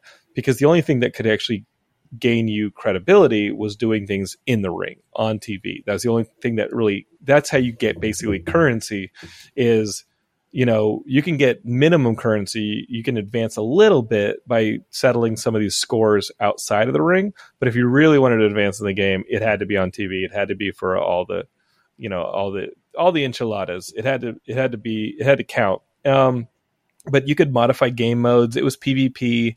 It was basically a GTA Online. It was all the stuff that I liked about GTA at the time, which was GTA maybe 4 at the time.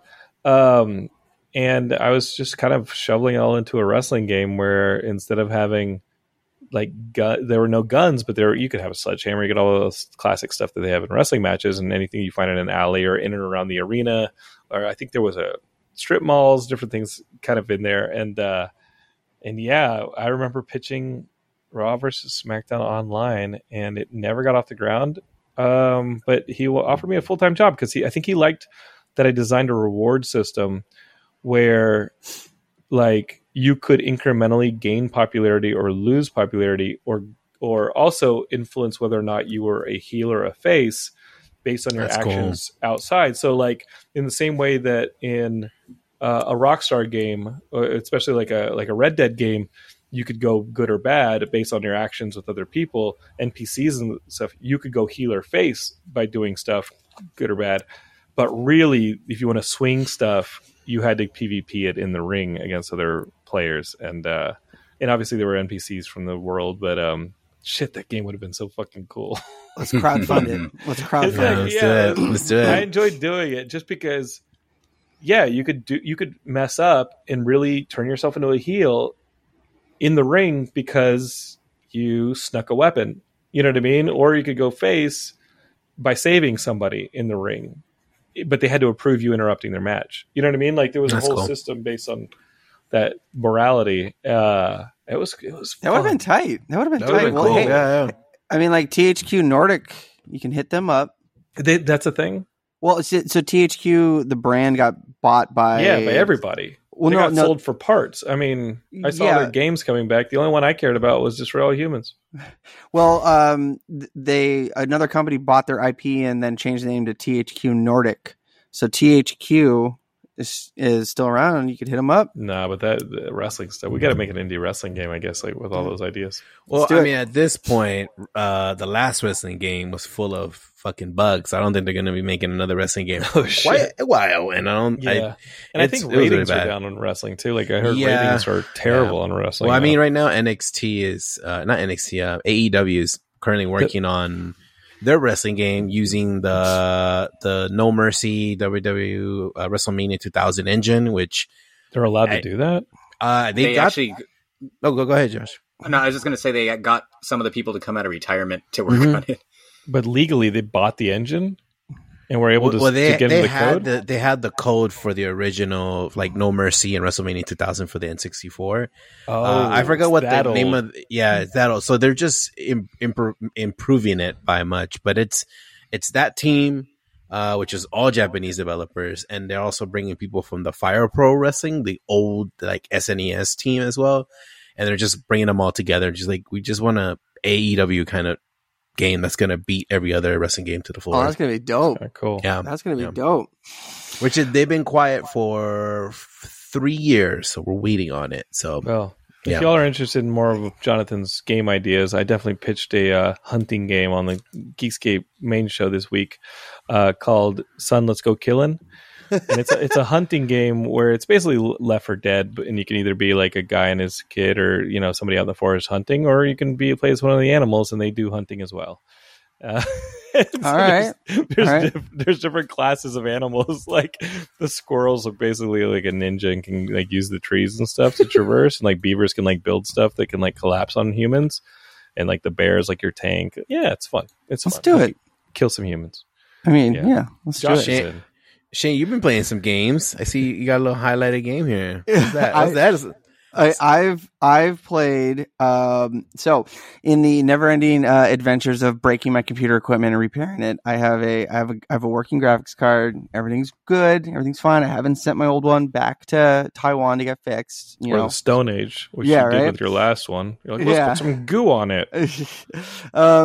So I've been playing a little bit of Warzone, as you do. But one night nobody was on, and I was bored with Tetris Effect because that is still the best game of the decade. I got it in me to pick up this old game from 2012 called Spec Ops: The Line. Wow. And it I had never played it, but I've heard that the story is amazing. So I started playing it, and here's the gist. Here's the setting. Big sandstorm hits Dubai, and there's going to be like infinite sandstorms for the rest of time. Like the city is a loss. And the United States sends in the 33rd Infantry Division to get people out, but they go quiet for months and months and months. Nobody knows what the hell's happening. So they send you and your 2 guys in, Delta Force guys, to figure out what's going on and bring people out. And you just walk into like a literal definition of a military quagmire. The place is overrun with. It's here. There it is. There it is, baby. There it is. I love it. He's gonna honk it one more time. I'm gonna mute my mic. I love it. So you go into this huge quagmire, and you're trying to like pick up the pieces of this battle that's been going on for months, and you run into like some terrorist insurgents that see that you're American military, and they'll start attacking you. And your characters are trying to like, okay, maybe there's a big war going on. But then you come across the 33rd Infantry Division, and then they start shooting at you because they think you're the CIA. And then you run into some CIA people, and there's all this like all these different factions that they're fighting with each other. And the gameplay itself is trash. It's definitely like a really like crappy 2012 over the shoulder shooter, like all the Gears of War. Not the best gameplay, but the story is insane. And the thing that I liked about it is that it's showing, like, I guess the vagueness of war, because at one point the 33rd uses white phosphorus on all these insurgents, and white phosphorus is banned by the Geneva Convention. It's a terrible way to die. Like, you just get burned alive. You can't put it out at all. And as you get over this next hill of these buildings, and you see that the 33rd is like entrenched in there. So you find a white phosphorus cannon and you pop it off, and you're like, yeah, I'm going to kill all these soldiers. And you're watching from a parachuting camera overhead, and you're like dropping in phosphorus, and you just see all these people dying and screaming. And after it's all done, you walk down in there, and there's soldiers that are burning, and it's just horrific. But these are the bad guys. You killed all the bad guys. And you see one guy alive, and he's like, why would you do that? Why would you do that? And he's like, well, you brought it on yourself. And he's like, but we were helping. And you go around the corner, and there's hundreds of these refugees that they were trying to get out of the city that you just burned to a crisp. Like, you just burned all these like innocent like women and children. And I was like, fuck, that's some intense shit. And another, like, it's hard to quantify like all the the shifts, because the story does feel a little bit rushed. But you see the degradation of the three like main characters, because they go in, by the book, we're Delta Force, we're going to do everything. And then there's, you have to make a decision to shoot some civilians or save the CIA agent. Then it turns out the CIA agent is up to no good. And, the 33rd are the good guys in this situation. They're hoarding water, and the CIA agent wants you to go steal it. But then he, blows the trucks up and says, all right, good. Now everyone's going to die of thirst. Dubai's going to burn, and it's not going to be a problem anymore. And then all the civilians start coming after you because you burned all their water, and everyone's going to, die of thirst. And, you're in the middle of the desert. It's definitely like I would suggest it's a play. It's on Steam. You can get it for like a few bucks. It's a play on easy mode. Rush through it. The story is really, really really intense. I'm almost at the end. You have a choice after this. You crash these water tankers. The CIA agent that ended up being like, I played you, but this is what we need to do. It's the best for the world. You can choose to shoot him in the head and kill him, put him out of his misery, or you can sit there and watch him burn in like a fuel fire. And I was like, all right, we're gonna watch you burn. So this game puts you in these really uncomfortable scenarios, and it's interesting to see how I reacted in certain situations. Because when I ran into choosing the sadistic option in every turn. Well, yeah, that was the thing. I was like, all right, well, I have to shoot this. And there was another one where you had to pick and choose between these two residents to kill. One of them was a guy that stole water. The other guy was the soldier that went after him to arrest him that ended up killing 6 people. And so you have to, and like soldier gets it. Yeah. So, I killed a soldier. Blew him away. Okay. Blew him away. You but then, the guy, the colonel that you think is losing his mind, but you end up being the bad guy in the game. Spoilers. Yeah. Well, I'm not done yet. So I don't know, but it feels like you're the bad guy now. I killed the soldier, and he's like, all right, good job. You did the right thing. And then a sniper kills the civilian. And I was like, it happens. Yeah. I was like, damn.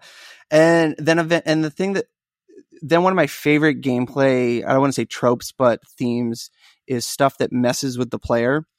Your character starts to have like hallucinations and PTSD, from, burning hundreds and hundreds of, innocent women and children that on the scope, you just thought, they were just heat signatures, and you thought they were soldiers that were, about to go do something bad. But so you're like, oh, we're going to get them. But you killed a bunch of kids, and it's dated graphics, but it's still pretty horrific. It's a hard M-rated game, very hard M-rated game. Carlos is not impressed, and those are I'm actually really interested. Fireworks. Those are not fireworks in his neighborhood. No, I'm actually. It sounds really dope. He steps over corpses on his way. He steps over corpses on his way to the taqueria. A lot of dead possums, definitely. No, I'm actually. This sounds really interesting. And I actually skipped out on this game because I hated in that area that year. It was like really weird. Every game that was coming out had the Gears of War gameplay mechanics to it. So I was really turned off by that. And of course, Gears of War set the standard to that new, I guess, 4 years of games being like that. And I skipped on any game that looked anything similar, anything that was third person. I just fucking ignored it because I just didn't want to deal with it. But I mean, you're making it sound like I kind of should have not skipped on this. But I mean, now to me, I'm like, a couple bucks. And my computer can play it. Like, that's fucking dope. I can check it out. It's an older game, and it's funny because you'll go from the cutscenes, which are like locked 1080p, 720p, 30 frames a second, or 24 frame videos, and it looks so shitty on my monitor. And then when it goes into game, and it supports 1440p 4K resolutions natively. Okay. You don't have to like tweak anything. Cool. And then it goes into the gameplay, and it's like super wide screen. And that's, real jarring. And there's piecing the whole story together, because you go into all these dilapidated buildings that are these, crazy rich, corpulent Yeah, these big opulent. There we go. All right. You have no idea how many times I've yelled out loud at this fucking podcast because you and that other illiterate Derek Cranevelt are saying some word that doesn't even exist in an attempt to sound smart, pretend to speak the English language.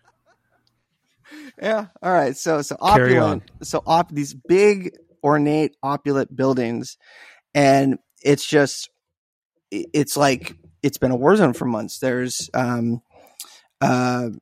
these refugees that are living in this big casino or this big aquarium. We get it. You like killing immigrants. Jesus. No, I'm the immigrant. It is a conservative person's horror game because you are the immigrant killing the natives. There you go. Eye-opening. So, Shane, the word corpulent no longer applies to you because you're looking great, buddy. You've lost some weight, but corpulent is a fat. It's fat. Yeah. You're doing good, buddy. Cut it out. But just the whole pacing of the game, and I did explain some story beats, but it's a definite play. The whole progression. I'm at like chapter 9, and it does feel like it's a little dragging right now. But the stuff that you're that you're piecing the story together, and all the different characters that you run into, and what happens to them is really really intense. And they've got, I feel like they blew a lot of their budget on licensing these Vietnam era like rock songs, because you'll be walking through a building and you'll hear there's like this omnipotent DJ that is broadcasting, and he's like harassing you the whole time, and he's playing these old like Vietnam era licensed songs. Their license are not sound alikes. That's cool though. Yeah, no, it's the real ones. And so you'll be killing a bunch of people, fighting in this on this big sand dune in this place that used to be a big casino, and Hush is playing, and it's just a really weird like juxtaposition. And there's, without getting more into it, there's more stuff where they're screwing with the player, and now I'm really vibing on like this last act because it hits those tropes of like the stuff that I really like. Like one of my favorite things, one of the best games I ever played was the BioShock Infinite series, like plus all the DLC, and the stuff where it's messing with the player and making you not trust your memories, and like, oh, do you remember what that happened? That was actually this. It's really on point. So you can get it on Steam.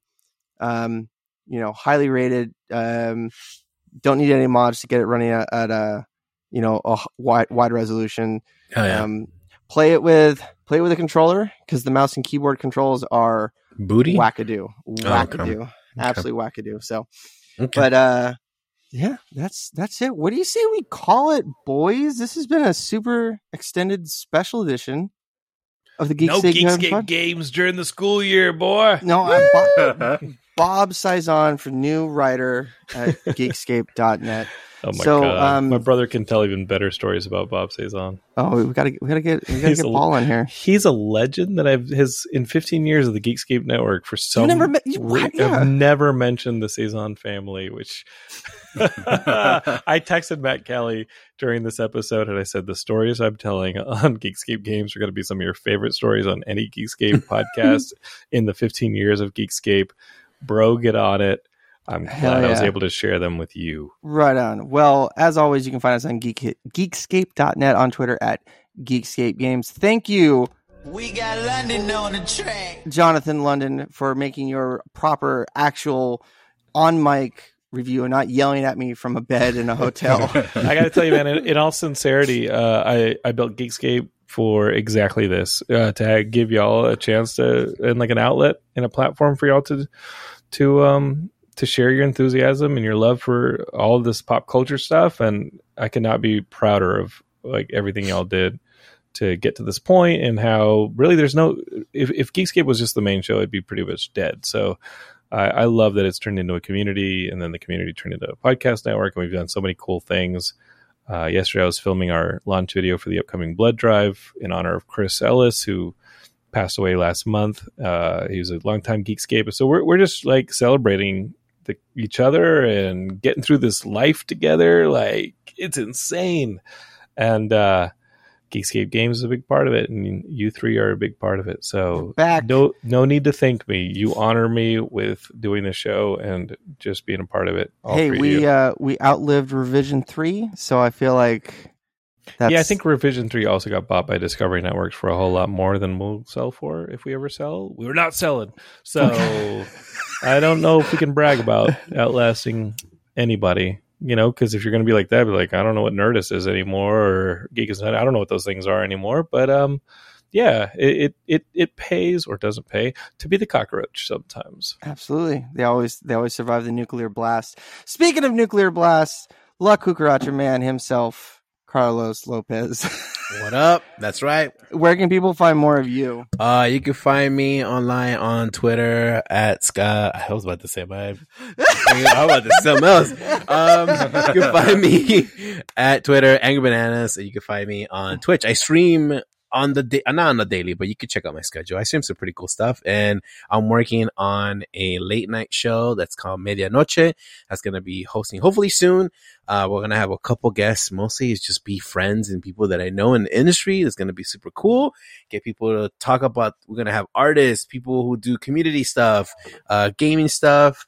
We are in the works, and it's been a long passion project, but I think I have a cool Rolodex of people I know. Even somebody called London I might know of. And so, that's on Twitch, baby? It's going to be on Twitch soon. It's going to be on twitch.tv Angry Bananas. You can check it out. Love us there and follow us.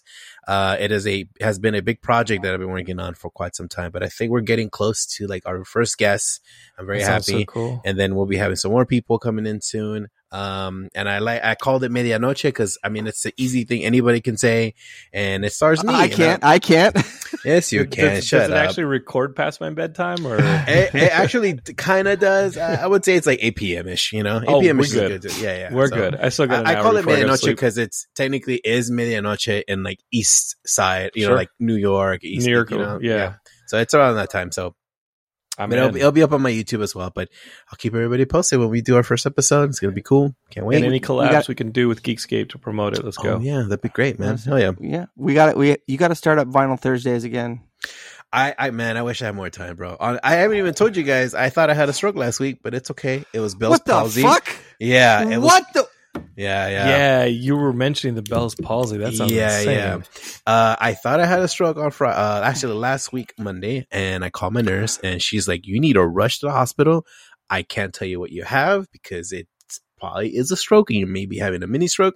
That's why you only see one eye blinking because the other one is having a hard time. But my left side of my face completely froze. So if you guys don't know what Bell's palsy is, it is a nerve that's connected to the back of the earlobe that connects all your nerves within your face muscles, and it sends and receives messages to say smile or blink, and for some reason or another that nerve just and so it will get better. Some people recover in a month, 3 months, sometimes a year. It really depends. I've been so far, it's been 2 weeks, so it was hard to drink anything, but I'm good now. It's getting better. Do not stress yourself out. I would say definitely do not stress yourself out. That plays a big part in it. So basically it turns you into Harvey Dent. Pretty much it does. Yeah, it really does. You wake up, it happens to anybody at any age. Half your face. Everything is just like flip a coin, Batman. Yeah, dude. It's crazy. I look like a Phantom of the Opera, but yeah, it happens to anybody at any age. And if I would say this, and I'll keep repeating it. If you're feeling irpy, feeling weird, go to your doctor. Call your doctor. Say, I want to go check it out. Is it a precursor to an actual stroke? Is it a warning sign for anything? It's not a warning sign. I mean, this is just it. Like I said, it happens to the healthiest people too, and it even happens to children. Bob Cezanne might have gotten Bell's palsy. Bro, he was Bell's palsy. Chucking a freaking TV off the hood of a car. But go check yourself out. I want to keep pushing healthy. People should consider getting more healthy too, and de-stress yourself. It's always great to de-stress at the end of the day. Stretch, do all that shit. It's gonna help you out. Good. This was like build up of just like stress from work. It's been a crazy couple couple weeks. So are you sure it wasn't a reaction to the vaccine? Let's not start there, bro. Let's not start there. I took the vaccine in like March, so we're good. Yeah. So it's okay. Mm-hmm. No way, it wasn't that. You think you're good. Yeah. Maybe. And then oh man, the I Am Legend haven't attached to your red blood cells dude, yet. maybe the chips are gonna connect my nerves. I don't know, man. I don't know. The I Am Legend vampire stuff hasn't kicked in yet. Hey, remember the unvaccinated were the monsters in I Am Legend. Right. So that's My God, dude. Yeah. What Anyway, about you, Josh? Josh, where can people find more of you? I'm on all social media and gaming platforms as Inu Joshua. I've been on Twitch a lot more too as Inu Joshua, but it's all kind of half-assed right now, so I wouldn't recommend following it. But either way, yeah. And then just here at the Geekscape network. So appreciate you guys having me on again. It's always a lot of fun. Yeah. Hell yeah. All right, boys. We'll see you guys back here in a fortnight. And maybe Derek will be back. So, all right. Bye, everybody. Bye. Bye. Bye, friends. You're listening to the Geekscape Network.